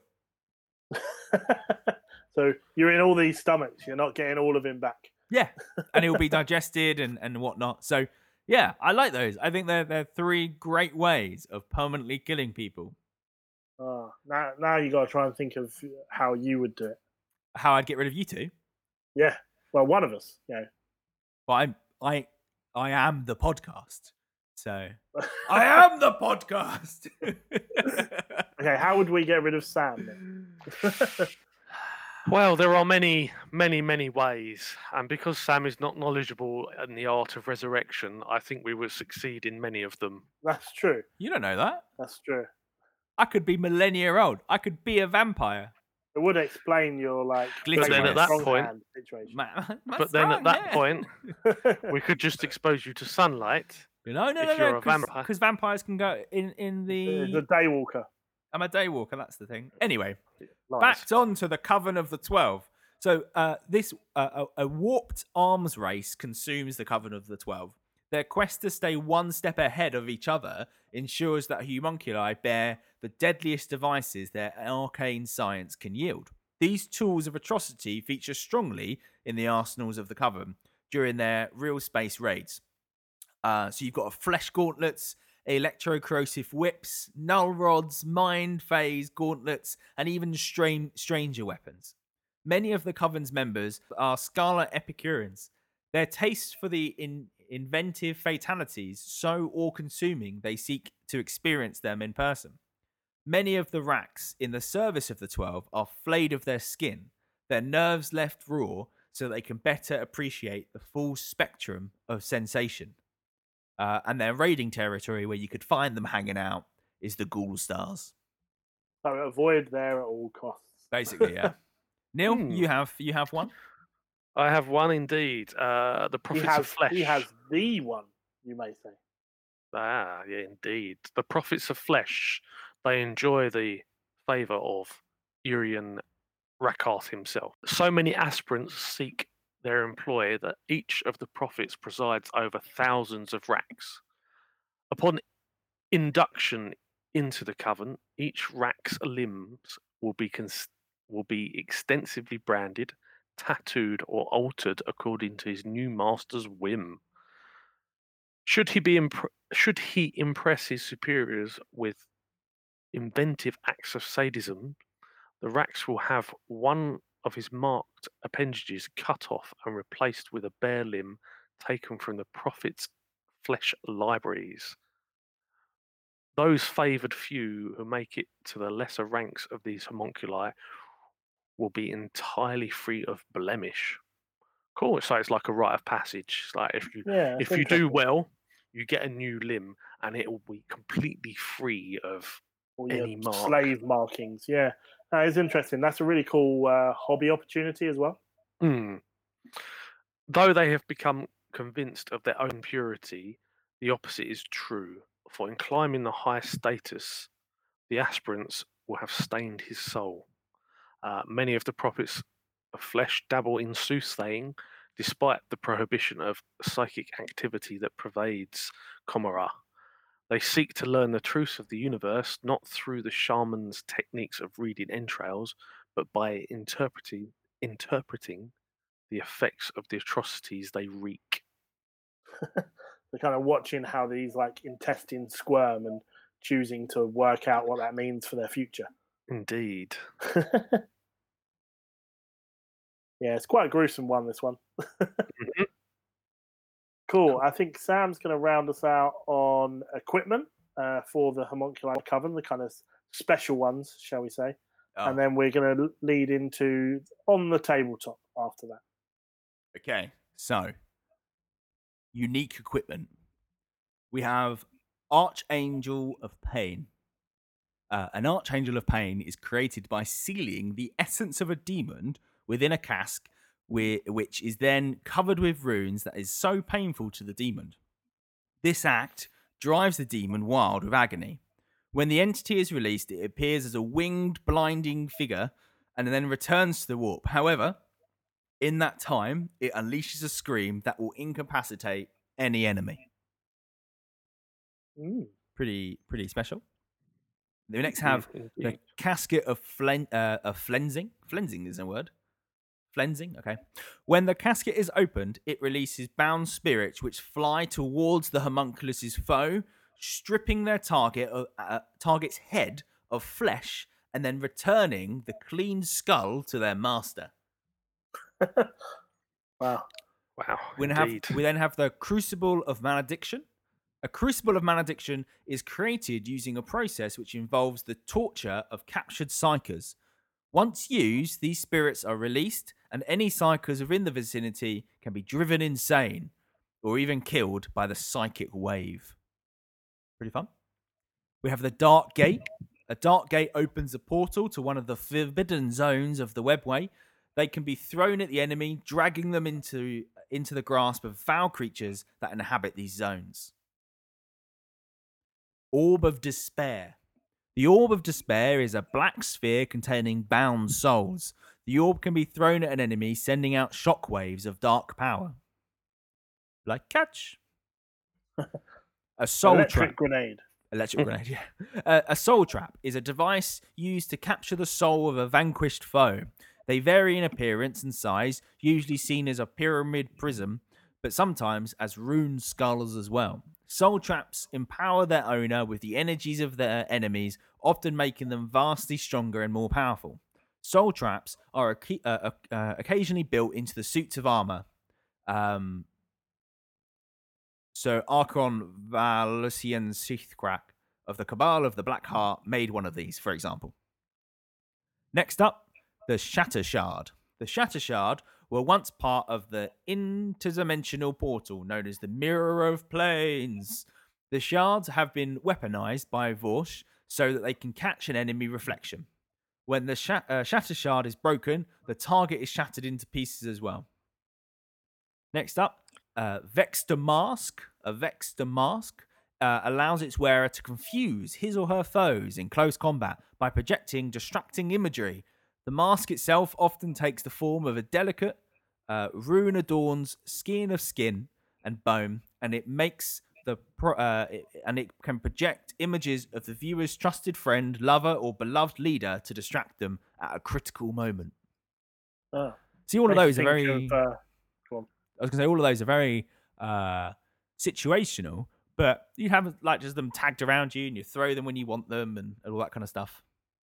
Yeah, I think they're a little bit rarer than that. I don't know. I feel like every homunculi's got 3 or 4 of these to hand, but yeah, they are certainly cool. The Vexator mask, I was going to say, just makes me think of Mysterio. Me and Jenny recently watched the newest Spider-Man. And yeah, just the projections and images and stuff just made me think of Mysterio. But yeah, slightly off piste, but that's what I thought of. Cool. Well, thanks for that, Sam. We're going to jump into On the Tabletop. So this is a kind of semi-new, I think, by now, mini segment within the Spotlight, where if we're covering something that we can talk about representing on the tabletop, be it terrain-wise or in-game with rules, looking at wider lists, or just looking at individual units, we just explore that for a little bit. And this time round, we're looking at individual units. So we've each taken a unit of choice that you can take within a coven. And we're going to talk briefly about modelling, painting, and gaming with that unit. Now, none of us are Dark Elder players. So that's worth saying. This is all kind of basic level stuff and what we would do rather than this is what you should do. But yeah, just thought it'd be fun to talk about these units and how you can represent them on the tabletop. Yeah, maybe some brief chatting about painting them and some of the challenges and cool things you could do, like those slave scars that the Prophets of the Flesh have, for example. And yeah, we're just going to kind of go through our choices. So I chose the homunculi himself, the kind of leader. I like having a really standout character that looks the part and that has all the best weaponry and yeah, is that real characterful unit that leads your army. I've always been that kind of way inclined. So the homunculi, there's some great looking models from GW.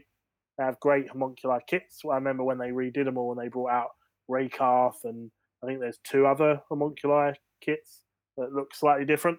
And they're really cool. You could leave them as is, just buy them up, paint them, and go for it. You also can obviously convert the weaponry and the arms and the appendages using plastic Dark Elder bits to give him the exact weaponry. For example, my one, I'm using a whip as his weapon in game. So I'd want to find a whip. I think the Witch Cult has a really good whip in that kit.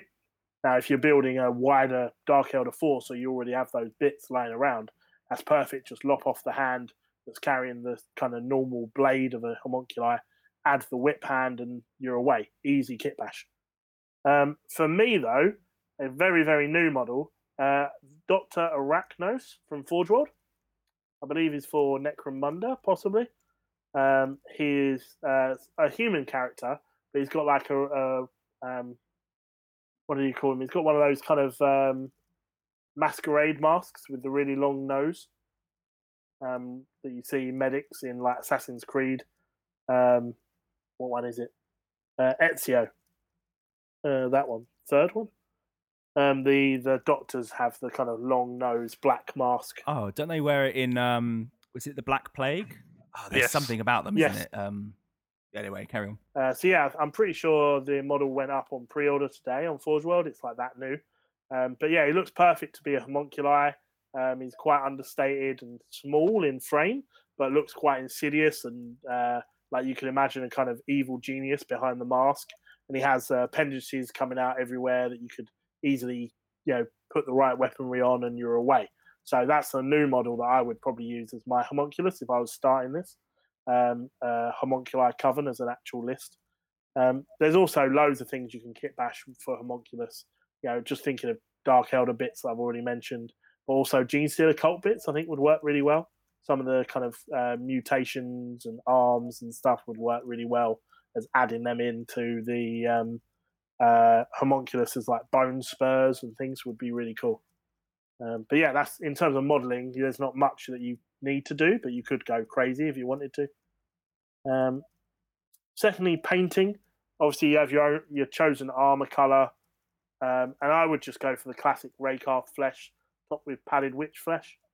A few washes on there, maybe some purples to really darken it down, so it looks kind of sunken skin. Also using like purples on the veins and things on the model to make it look quite sickly. You could even, if you really wanted to, if they have like exposed eyes and mouth, they're not behind a mask, you could put a bit of Nurgle's rot in the corners, like they're kind of a bit sick and a bit poisonous. I think would work really well. Just like less is more, but it would look great. And obviously then splatter them with blood for the blood god just for good measure because they look cool, right? Again, very simple. It's a character. You want it to stand out. You could go crazy on it, depending on where you want to get to.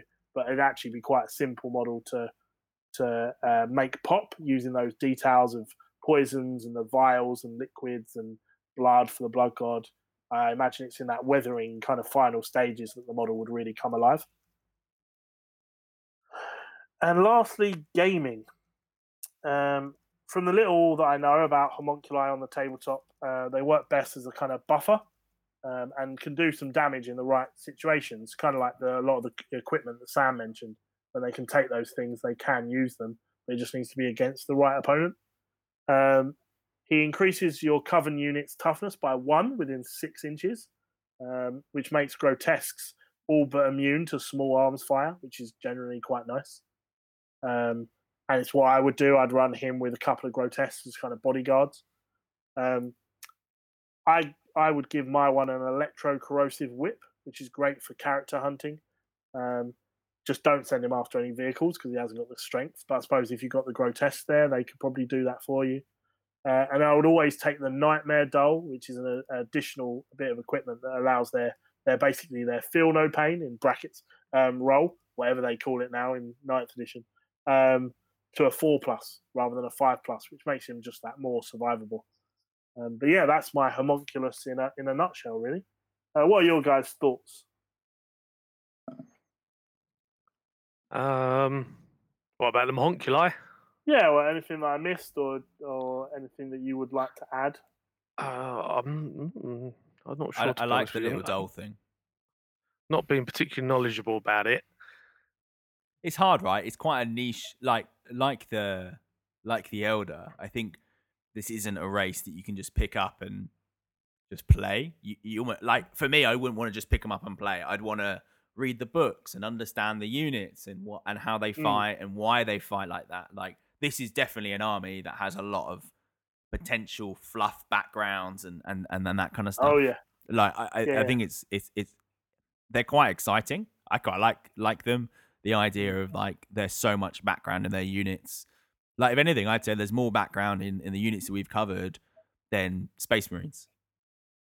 Yeah, in general, I would agree with you. I think the key thing, just thinking about it, is using that lore to then be shown on your models. So, like, if I like the Ebon Sting, who make a load of Talos engines. If I was doing them, I would, obviously make sure I had those engines in there, blah blah blah. But they're really good with that black toxin. Yeah. So then, if my homunculus had, like, on his model or a liquefier gun with a syringe in it or whatever, I'd probably make sure I was painting like a gloss black toxin in that, because that's something that's buried in the lore. Yeah. And for someone that knows it, they'd see that and go, yeah, that's awesome. And someone that didn't would just go, well, hopefully it's a good paint job, and they'd appreciate it anyway. But I think, you can really, the modelling and the painting can really come into its own following the lore and that specific coven if you were going down that route. Yeah, and I think that the units like the Racks and the Grotesques, like, they're never always going to be the same. So I think it allows you to really be creative into how you're modeling them, how you're making them, and actually gives you that extra depth, right? You could make your Dark Elder force be really unique.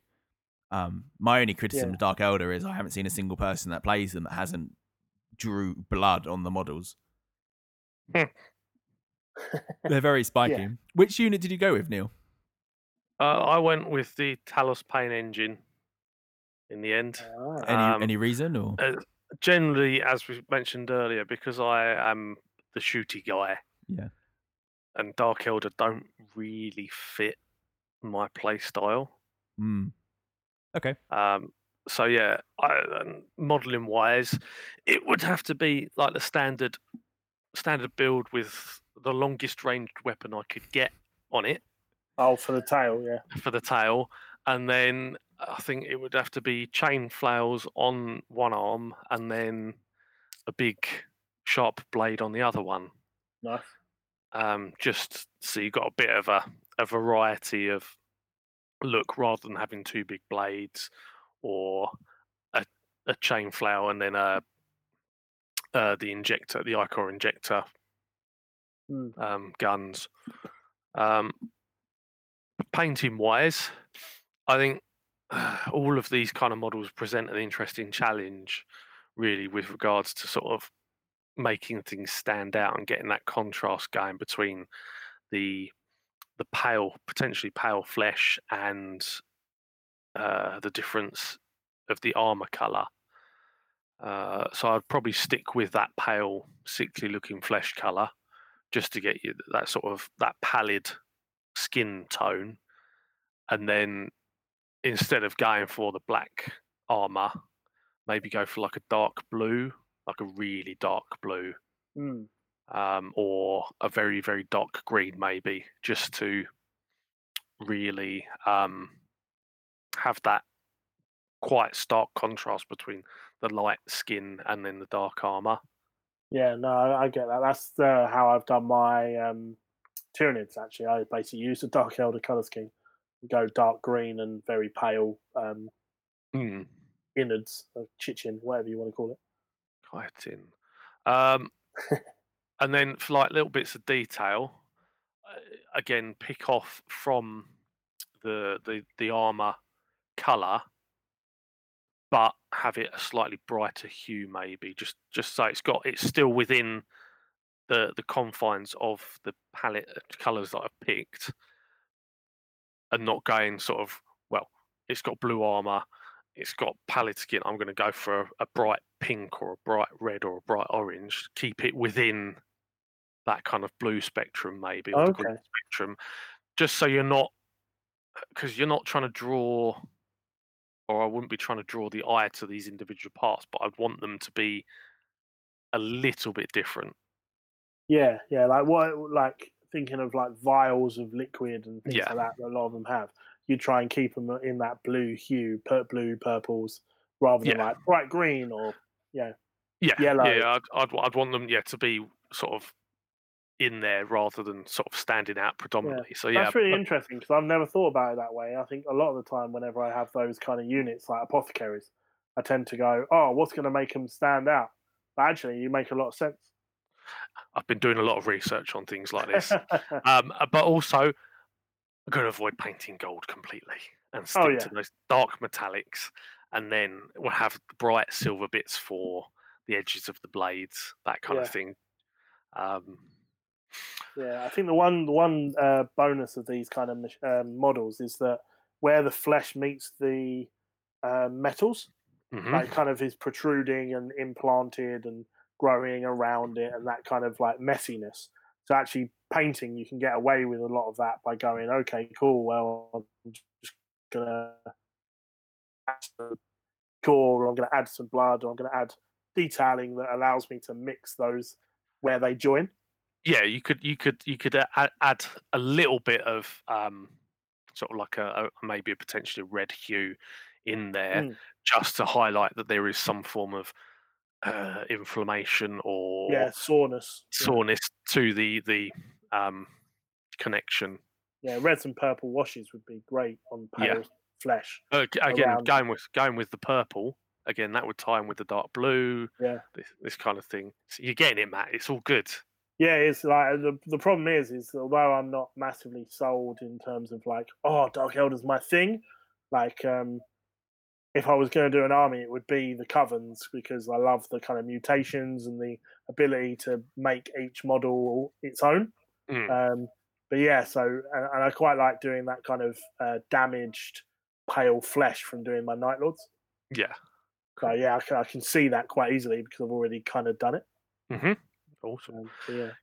Gaming wise, I think I would use this in conjunction with close combat troops. So maybe have like a grotesque leading the charge, followed up by some incubi armed with massive swords, and then you'd have the Talos following up behind, having softened up the target initially with some splinter cannon fire maybe,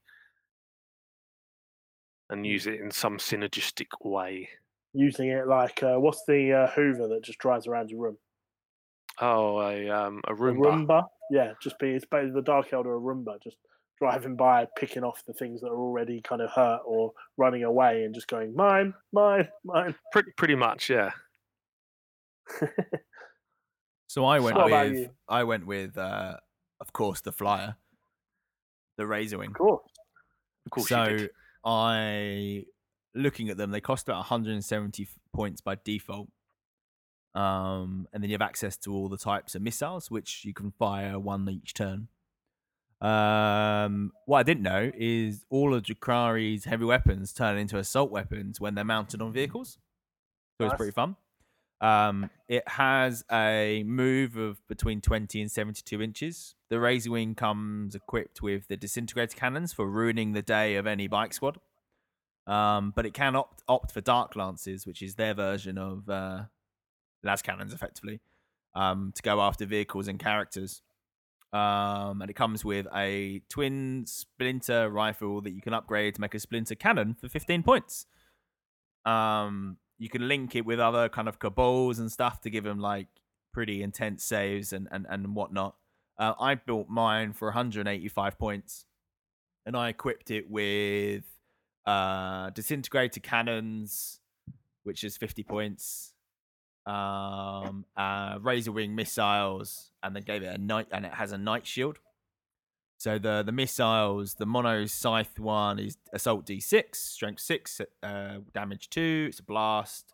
The necrotoxin and necrotoxins and the splinter cannons are poison weapons. And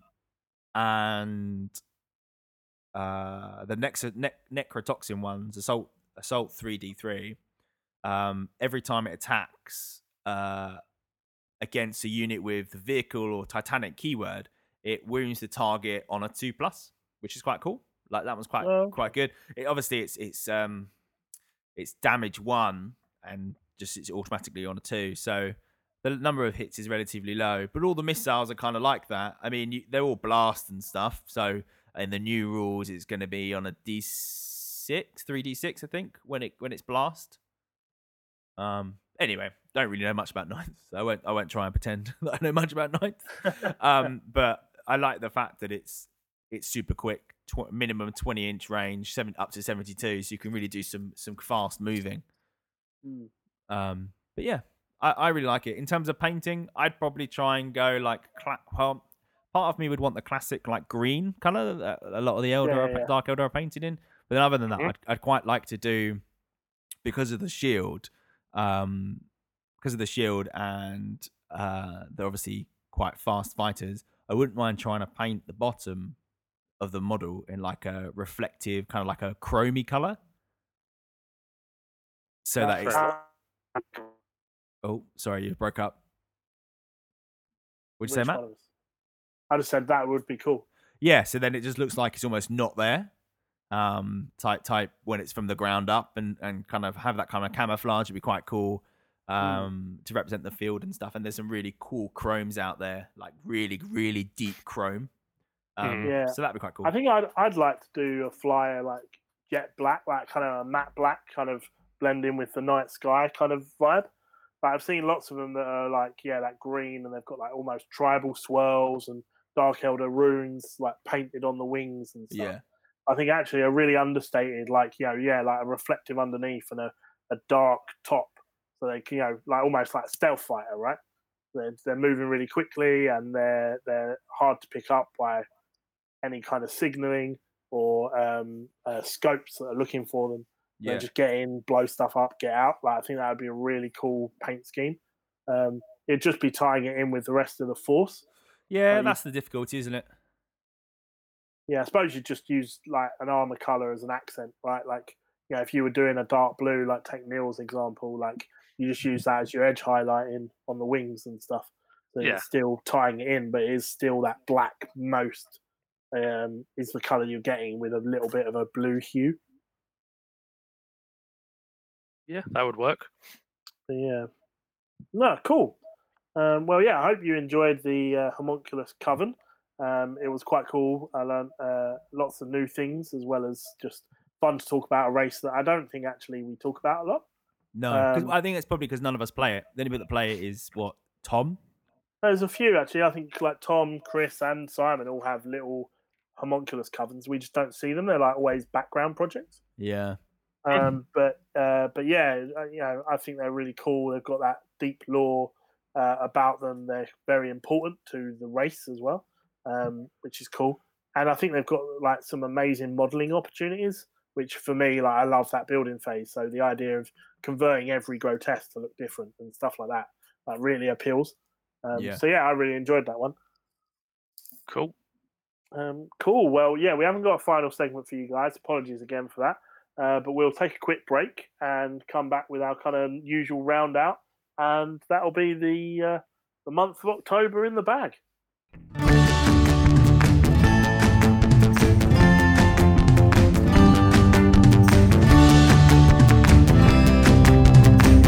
Want to stroke Sam's ego so I don't have to as much? Then please leave the Adeptus Terra podcast an iTunes review if that's the platform in which you listen to them on. The reviews do help them to at least attempt to do better, and it does make their little faces light up when they see the 5 stars. So do the right thing and leave them a review. Thank you.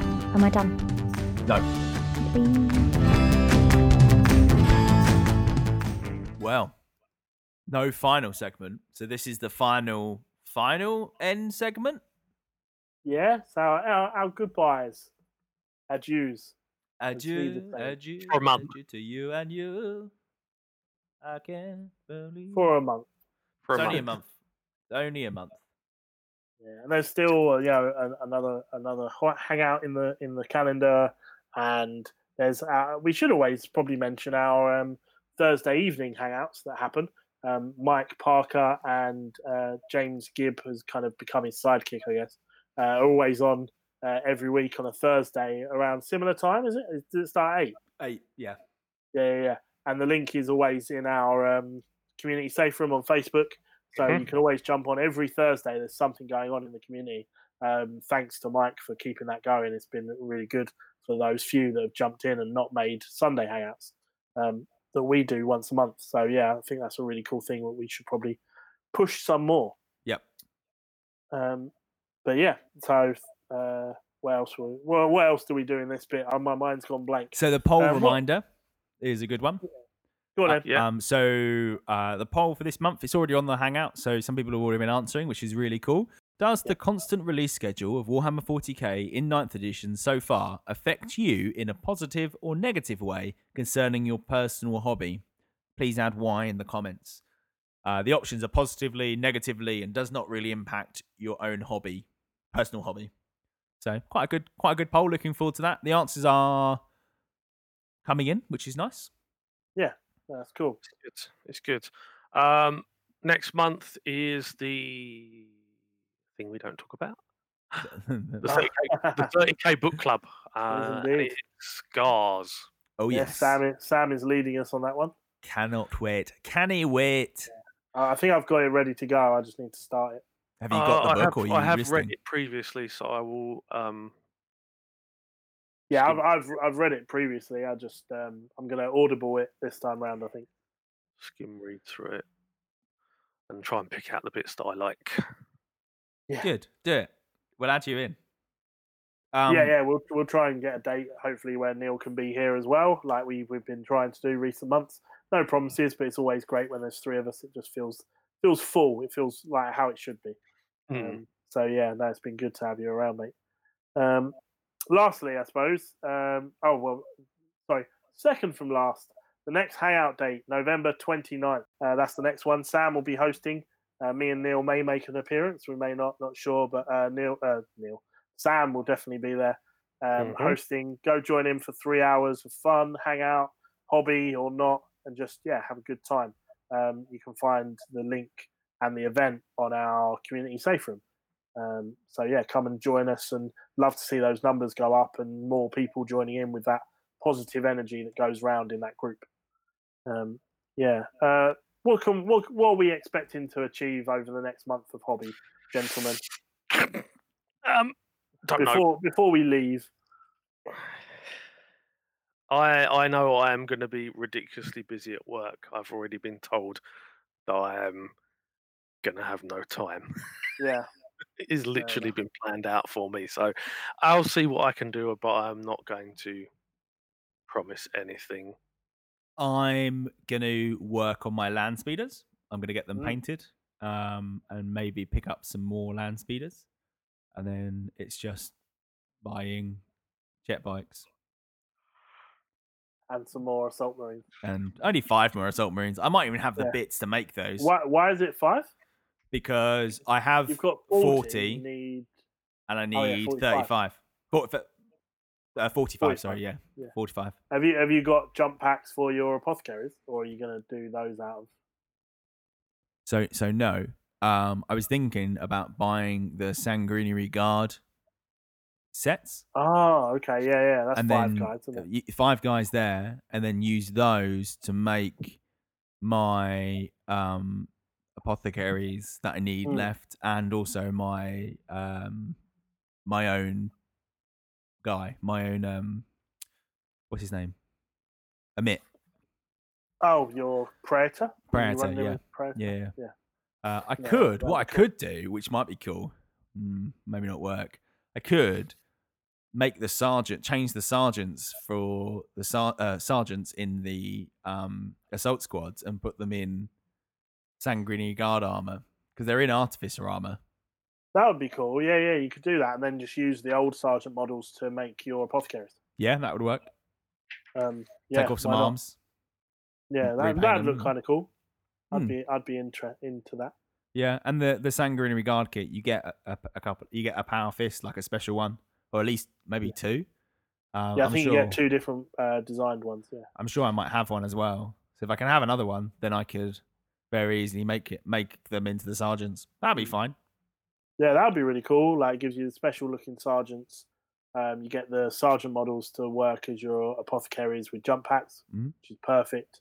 And then just 5 more assault marines to finish the last unit. Then all I need to do is take off the power fist from the sergeants and put an Arthurcarium on there.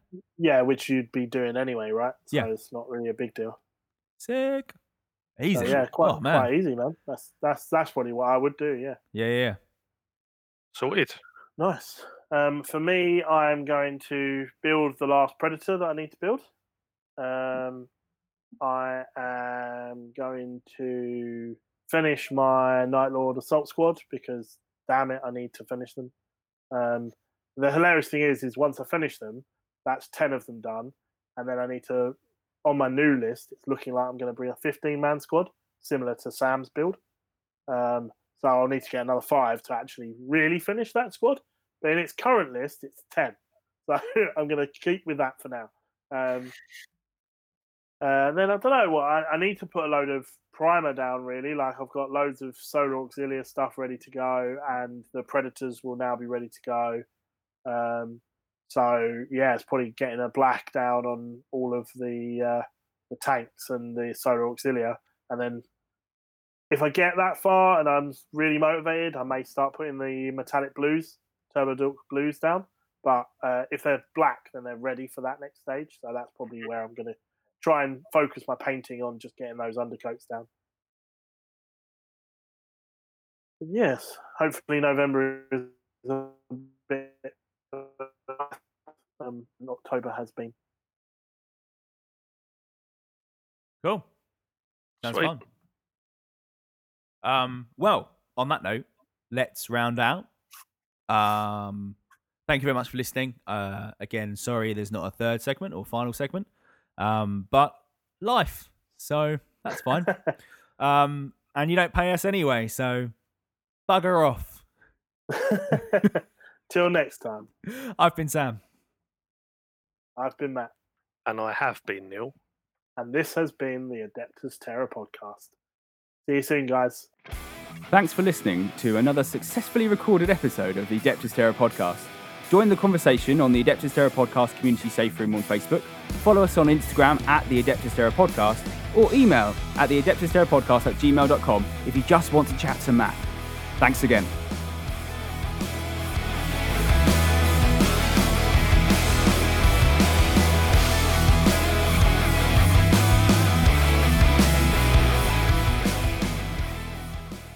Equipped with Void Lances and missiles, the Void Raven is well suited for ground attack missile. The Void Raven is well suited for ground attack missiles. Damn it! The Void Raven